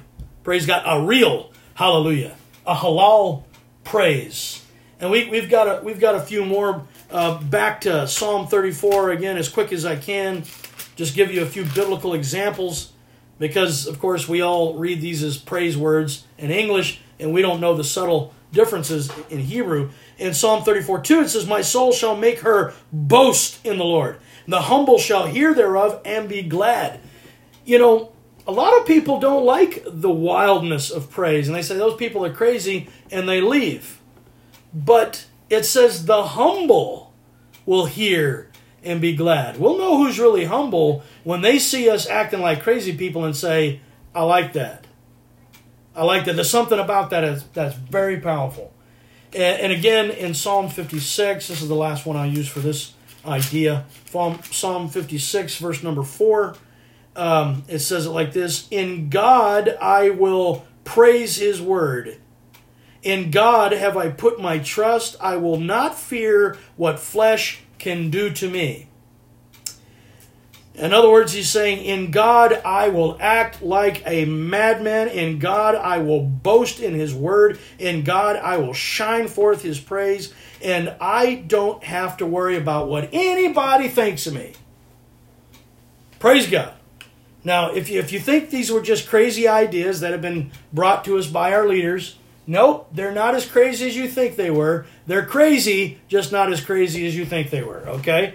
Praise God. So, we're gonna go into a similar word, the word shabach, or actually shabach in Hebrew, and I'll try to do this as quickly as I can. This one seems to be contradictory to a Western mindset, but if you will turn to Psalm 63, we'll just go ahead and start off turning there. Psalm 63. We're going to be talking about the shabach. Some of our people on here who have been to Brother Bell's church, they always, this is a pastor up in New Hampshire, they always end their service off with what they call a Shabach praise. And what they'll do is they'll make a drum roll on their drums, and at the count of 3, everybody goes, Hallelujah! And again, it's become a tradition in their church, and I'm not speaking against Brother Bell or his people or their traditions. I'm just saying it's become kind of like a flat, dead tradition in the church that's really kind of almost meaningless because no one's really paying much attention anymore, especially since the whole idea of a Shabach praise is to address in a loud voice. If you have ever been standing next to someone in church who's hurting your eardrums while they praise, don't disparage, okay? Don't put them down, and don't act like they should just calm down a little bit. If you need to put some earplugs in, go ahead and do that. We have a brother in our church that has sensitive ears. He puts earplugs in. That's fine. If that's what you need to do, you do that. Praise God. And or maybe you go to the other side of the church, or maybe you try to address the Lord in a loud voice too. Maybe that's the way to do it. But in Psalm 63, verse number 3, it says, Because thy loving kindness is better than life, my lips shall praise thee. Because you are so good. Your loving kindness is better than my life itself. If you have ever found anything better than life itself, it should cause you to have a very loud response. You know, the book of Peter, 1 Peter says, He has given us all things that pertain unto life and godliness. When you find the source of life itself, who is better than all physical, earthly life, my goodness, it causes something loud to come out of you. And so whenever you're around us crazy people that like to raise our voices and just scream and shout and, do some nutsy things, don't get too worried. We may not have flipped our wigs just yet. We might just be operating in the Holy Ghost. So again, these are not just Pentecostalisms. These things go all the way back to ancient days. That the Lord was addressing these things all the way back to the beginning. This is our normal response to God. And it's like, well, Brother Marcus, why are you taking so long to lay these out?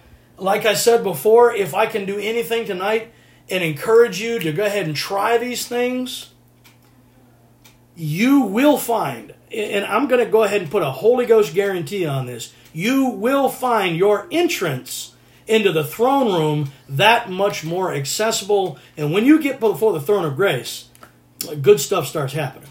good stuff starts happening. When you can get in to the presence of God, you've got all the healing you need. You've got all the strength you need. You've got all the anointing you need. And you can see awesome stuff happen that you could never have done otherwise, because you were in a place that you were otherwise not in. So the contradictory thing about a Shabach praise is it means to address in a loud voice or tone, but it also, now this is the crazy part, it also means to soothe or to pacify. Now, how on earth can you scream at somebody and pacify them? Well, that doesn't make any sense to the Western mindset. It makes, I mean, if your kids are really acting up and you say, knock it off, they might shut up real quick, but their souls might not be too pacified. But when I think of this particular Shabach praise, I think of when Jesus was woken up from a nice little snooze at the bottom of the boat, and his disciples were saying, "Oh God!" Some of these guys were trained fishermen, and "Oh, we're going to die, and you're just sleeping. Why are you going to let us die?" So he gets up there and said, "What's the problem, boys?" And he says, "Peace, be still." I personally believe Jesus said with a very loud voice, "Knock it off!" And all the wind and the waves pacified immediately. So just because you're saying peace with a loud voice doesn't mean it's wrong. Because the whole idea of a Shabach praise is to pacify with a loud voice. What you're doing is when the enemy is coming with you, you rail at him. Now I understand. The book of Jude says, even Michael the archangel durst not bring a railing accusation against Satan. I get that. But rather he said, the Lord rebuke you. However it needs to be done. However it needs to be done, and whatever channel the Lord is allowing you to go through, there are times that you literally need to raise your voice at the devil and say, "Get lost, buddy." This is something that I mentors like my own dear father, who's passed away in the Lord, taught me. He taught me, raise your voice. Learn how to raise your voice. Learn how to get off alone somewhere and raise your voice. Learn how to praise God at the top of your lungs. And he goes, and not just that, when the devil's messing with you, learn how to get mad enough at that devil to raise your voice and just rebuke him in the name of Jesus. And I was telling some of the brothers in our church a couple weeks ago, I was walking around the church one day, and it's kind of a routine of mine. I've kind of worn some grooves in our carpet down here over the 20 years of pastoring, because I just kind of walk in a circle around the chairs and I pray, and but there's times where the Spirit of the Lord just comes on me so strong, I'm in there just screaming and shouting. Well, in the old days, before I had a child, I was at the church alone, no problem. There's nobody to disturb. And one day I'm just yelling at the top of my lungs, "I'm sick and tired of you, devil! You get out of this place!" And I'm walking back in the back. Those of you who have been to our church, out of the sanctuary door up near the platform, it leads into the bathroom areas. I'm going back there, and this woman screams bloody murder. It was an electrical meter reader that had come in the back door. They had a key to the church because our meter was inside. All she could hear was somebody screaming and yelling, "You get out of here in the name of Jesus, you stinking rotten devil." And she screams, "Ah!" And I said, "Oh, I'm sorry, miss. I was just praying, but so sometimes some crazy things can happen. But yeah, I tell you what, I never find greater success when I'm fighting the devil as when I'm raising my voice at him. And I'm pacifying. Of course, the Lord through me, and we're not discounting the Holy Ghost, but the Holy Ghost in me is pacifying the spirit realm when we literally raise our natural voice. So, folks, if I can encourage you, learn how to raise your voice when you praise. Learn how to raise your voice when you're in warfare prayer. If it hurts the guy next to you's ears, maybe you can bring some earplugs to church and just offer him a set of earplugs, you know, or maybe if you see him going like this, maybe take a few steps away. I don't know, but learn how. If you're in your car going to work and you nicked yourself shaving that day and you spilt your coffee on your tie and you got into a little minor fender bender on the way to work, it's about time to start saying, "Devil, get out of my day!" And you will watch him leave. You will watch him start scampering away. Anyway, I'm taking too much time. Let's get into the next one. Tehillah. Tehillah. It's actually the word halal is incorporated into this word. We've already talked about halal means to shine or to boast. In this particular form of praise, we could have gone through another couple on the Shabbat. Sorry. Let me just read those real quick. I'm getting too excited. Psalm 89 verse 9 says, "Thou rulest the raging of the sea. When the waves there arise, thou stillest them." Thou rule. In other words, you calm the raising, and the word is incorporated there when it says you stillest them. It's the word shabach. The voice of the Lord, his loud voice, causes the waves to get still, and that's what we see with Jesus. And another one in Psalm 106, we see one more idea. Let me just lay that out for you as quick as I can. Psalm 47 says, "Save us, O Lord our God, and gather us from among the heathen, to give thanks unto thy holy name, and to triumph in thy praise." This is a loud voice that wins battles. Okay, so moving on to Tehillah. It simply means a hymn or a song. In fact, the collection of psalms in Hebrew is called the Tehillot, or in the book of Psalms in Hebrew is the Tehillim. And you don't have to remember those Hebrew words, but it just simply means the songs or the hymns, what we in 400-year-old English call psalms. And it's a collection of these things. We don't have the music for it, of course, but we know that these are all poetic forms. And so this is a collection of all these songs. It also means public praise. Now, the word Hillel means to shine or to boast. And you can only really do that in a public way. But Tehillah, in particular, is the type of praise you bring to the congregation or you bring to a public place. It also means a song or a hymn. And there's one more level to this praise. It means the kind of praise that bubbles up spontaneously in your spirit. And it seems to be usually in the form of song. Now I'm going to use one New Testament scripture here to outline that point, and that is 1 Corinthians chapter 14, verse number 15. It says, "What is it then? I will pray with the Spirit, and I will pray with the understanding also.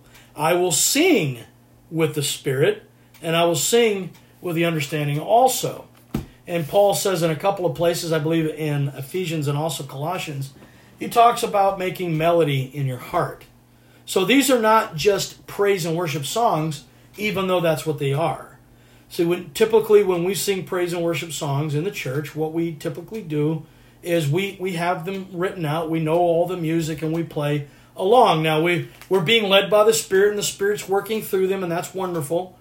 But that can certainly be included in this because after all these psalms are written down. They are written down psalms. There's nothing wrong with that. But we're also, maybe we'll read the one that talks about a new song.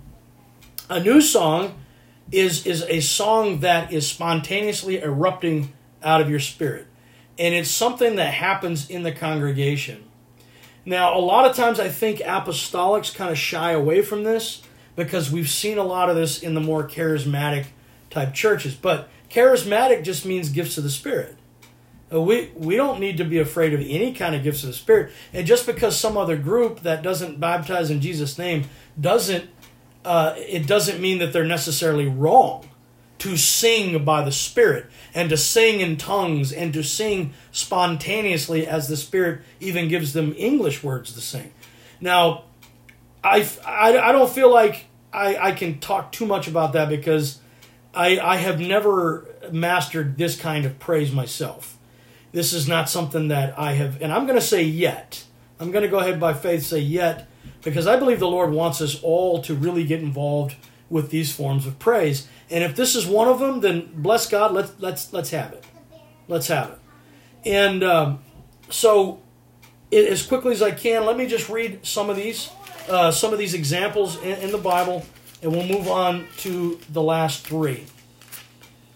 So this is again Tehillah, and we're looking at Psalm 9, and it says in verse 14, that I may show forth all thy praise in the gates of the daughter of Zion. I will rejoice in thy salvation. This is Tehillah type praise. In other words, it's always going to be amongst the people of God. I will rejoice publicly, openly, as the Lord leads me. This can be a very public expression, and that's kind of a little nerve-wracking because we all have a little bit of self-consciousness to deal with, and some people have more than others. Psalm 22:3 says, but thou art holy, O thou that inhabitest the praises of Israel. We already halfway quoted that earlier tonight. Psalm 40, verse number 3, says this, and he hath put a new song in my mouth, even praise unto our God. Many shall see it, and fear, and shall trust in the Lord. So in this verse we see all the different forms. It's a song, but it's a new song. It's a spontaneous eruption, and it's also in front of people. This can get a little nerve-wracking, or it's something that you might be self-conscious in. So what my dad, the advice he gave me years ago was, Marcus, get out there, get out in the woods by yourself, get out in your car by yourself, get out to the beach when no one else is around, and just scream to the top of your lungs. Just yell and cry out to God and lose that self-consciousness. And I can't tell you how much it's helped in my own spiritual life over the years to just do these kind of things. So I'm just encouraging you to do that kind of thing. Well, last one in Tehillah praise is the 149, Psalm 149, all the way at the end. Verse number 1, praise ye the Lord, sing unto the Lord a new song, and his praise in the congregation of saints. So there's always something about this public display. Should we put ourselves on display? Well, it is encouraged in the Bible. It is encouraged in the Bible. It's a level that maybe we should have left this to the very last one, because it seems to be one of the higher levels that not a lot of people get involved in. Maybe it's because it really takes a kind of a really spiritual movement to do that. But anyway, that was Tehillah. We're going to go into another one. One of my favorite ones is Todah. Todah is a word that incorporates the word hand. The word hand in Hebrew is yad. We actually have two different of these praise words, yada and Todah, both that have at their root the word hand in Hebrew. It's yad, which means both of these forms of praise are going to be ways that we use our hands. We've already read a verse that says lift up your hands. And there's tons of verses in the Bible that tell us to lift up our hands. What is it about lifting up your hands that becomes praise? Is it just another Pentecostalism? Is it just another apostolic? No, this is something Chester Wright said years ago. He said, this stuff isn't Pentecostal. This stuff is Jewish. This stuff was all the way back in the Hebrew Scriptures. The Pentecostals didn't make this stuff up. So what is it about lifting your hands? Well, there's a lot of things about lifting your hands. If you lift your hands in kind of a V shape, it is a natural expression of triumph, victory. I've won. That's the reason why when you see runners cross that finish line and they break through the tape, they almost always put their hands up like this. It's a natural expression. No one had to teach them how to do that. It's a human expression of victory. So sometimes when we're praising God from victory. There's other times when we raise our hands in a little bit different way. We might put our hands out like this. This is more of a surrender. There's other times we might raise our hands like this. This is more of an offering praise, a thanksgiving praise. And that's exactly what Todah is. Todah means thanksgiving. It's to hold your hands out, not necessarily to receive, but it's to hold your hand out in an offering unto God. You are offering yourself up to Him. And it doesn't mean we can't lift our cup up to the Lord and have Him fill it up. And a lot of times it's exactly what will happen. But this word todah, it means thanksgiving. It means hands out, palms up. It's an offering of praise. It's a sacrificial thanksgiving, And what are we thanking God for? We're thanking God for all we have been given. And we're also, in a form of thanksgiving, offering Him our first fruits, our offering, our tithe, whatever it is. When in some of the feasts, in the first fruits offering, basically 3 different times of a year, and we won't get into the feast tonight, but basically at the Bikurim offering, which is the first fruits offering right after Passover, also at Pentecost, and also at around the time of trumpets, you will always have these first fruits offerings. And the priest would take a certain portion of the meat and he would wave it before God. He would wave it as a wave offering before God, saying, "This is for you." Now, technically the priests themselves would eat it, but they were saying, this is a symbol of the people giving to your kingdom, to your ministry. So they would wave it before the Lord. And when we todah before God, this is the expression. We're in total surrender. We're in total offering mode. Lord, this is just me giving you praise. And that's really all it comes down to. Psalm 50, verse number 14 and 23 outlines this idea very well. In Psalm 50, verse 14, it says, "Offer unto God thanksgiving and pay thy vows unto the Most High." In verse 23 says, "Whoso offereth praise glorifieth me, and to him that ordereth his conversation aright will I show the salvation of God." So again, these are very, very, very important forms of praise that we all need to get involved in. 116, Psalm 116, verse 17, and we'll move on to the next one. "The dead praise not the Lord, neither any that go down into silence." In other words, the dead offer nothing to God. It's the same idea as in Psalm 150 that says, "Let everything that hath breath praise the Lord." In other words, if there's life in you, then offer it to God. And that's really the whole idea there. Okay, as quickly as we can, let's move right into the sixth one, and we'll try to finish these last two up. The sixth one is Yada, and this is one of my favorite ones. It literally means to throw, to shoot, or to cast. The idea of Yada praise is a spear in the hand. It's the position of your hand up, like with a spear in your hand, about ready to cast. Now, Brother Josh, last Friday night, he was talking about that spear. And I was getting excited, because he was talking about a form of praise.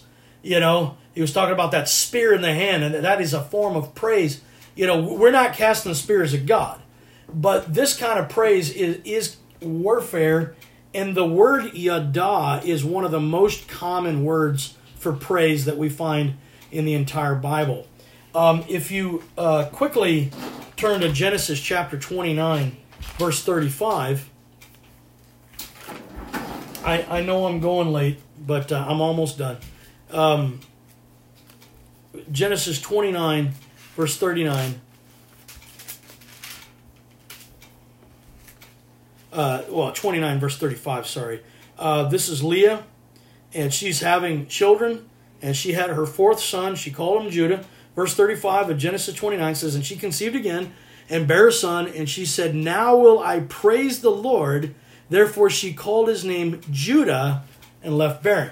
The word Judah in Hebrew is Yahudah, and it comes from Yada. So she literally named her son after the praise form Yada. And Judah, of course, was the lion. His symbol being the lion. That's the line that David came from, the warrior. And also, this is the line, obviously, that Jesus himself came from. So this Judah, his very name means praise. and it comes from the praise form yada, and it's a word that can mean a lot of things. It's a very kind of general praise term, but it's always in the sense of having your hand raised, ready for action. It can mean literally to throw, shoot, or cast, but figuratively it can mean to confess. It can mean to generally praise, and it can even mean to give God thanks. So we're seeing that it's one of those praises that can kind of generally incorporate a lot of the other ones. Maybe she should have started off with yada and ended off with tehillah. But anyway, because that's more kind of the praise that we're all kind of used to bringing. We're all kind of used to raising our hands. We're all kind of used to speaking the good things of God and giving God thanks and praises and things like that. So that's more of a entry-level praise, not to put it down, because it means a wide variety of things. And there's all kinds of verses that we can bring up by that. I'll just put a couple in here. Psalm 43 verse 5. Again, it's all over the board, but Psalm 43 verse 5 says, "Why art thou cast down, O my soul, and why art thou disquieted within me? Hope in God, for I shall yet praise him, who is the health of my countenance and my God." It's almost, and I hate to use this terminology, it's almost a generic form of praise, but if you don't know anything else, use it and get into the other forms. Psalm 18 verse 49 says, "Therefore will I give thanks unto thee, O Lord, among the heathen, and sing praises to thy name." So here we're seeing, again, it can be used for thanks in a more general type. Finally, we'll look at Psalm 9 verse 1. "I will praise thee, O Lord, with my whole heart. I will show forth all thy marvelous works." So these are kind of almost general type praise scriptures, and that's where yada comes in. The last one is zamar. It's Z-A-M-A-R. Zamar, it means literally to make music, to sing, or to dance. And I won't elaborate on that because I think it's self-explanatory. It literally makes music. It means to strum. It means to sing as well, because in the Hebrew mindset, they understood that we have vocal cords. And we're literally, in a way, strumming our vocal cords when we sing. We're activating the strings in our throat. David also called our hands the 10-stringed instruments. So it also has to do with clapping our hands. It can be stamping our feet. It can be snapping our fingers, if that's what you want to do. It can mean singing, using our voice. It can also, Psalm 150 is all an example of praising God in music and song. And so just, a couple examples, and I'll end with this. A couple examples is Psalm 7, verse 17. "I will praise the Lord according to his righteousness. I will sing praise to the name of the Lord Most High." 30, Psalm 34, verse 4 says, "Sing unto the Lord, O ye saints of his, and give thanks at the remembrance of his holiness." So what is the difference between Tehillah and Zamar? The difference is Tehillah is a song itself, and it's a public form of worship, and it's also a spontaneous, bubbling up type of worship. Zamar is strictly in the realm of kind of music and singing. There might be a subtle difference there, but we're praising the Lord with music, whereas the Tehillah is the song itself. Anyway, it may not make a lot of sense, but to the Eastern mindset, there is a distinction. Last one, Psalm 66, verse number 4, says, "All the earth shall worship thee, and shall sing unto thee. They shall sing to thy name." And so I'm kind of ending that off with that verse just to let us know, kind of like in what we see in the book of Philippians chapter 2, every knee will bow and every tongue will confess that Jesus Christ is Lord, to the glory of God the Father. That word yada in Hebrew means at times to confess, even at the point where the priests were confessing the sins of Israel over that goat on the Day of Atonement. It's the word yada, oddly enough, because usually it's used for praise are more of a generic or general form of praise, but in some cases it's used for confession. So every knee will bow and every tongue will confess. In this last psalm, it says the whole earth will sing.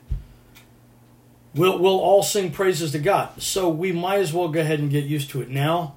And I know as usual, I've been very long tonight. I hope I've said anything at all to be useful in this season in your lives, because I can't describe fully what season we're in, but I do know this.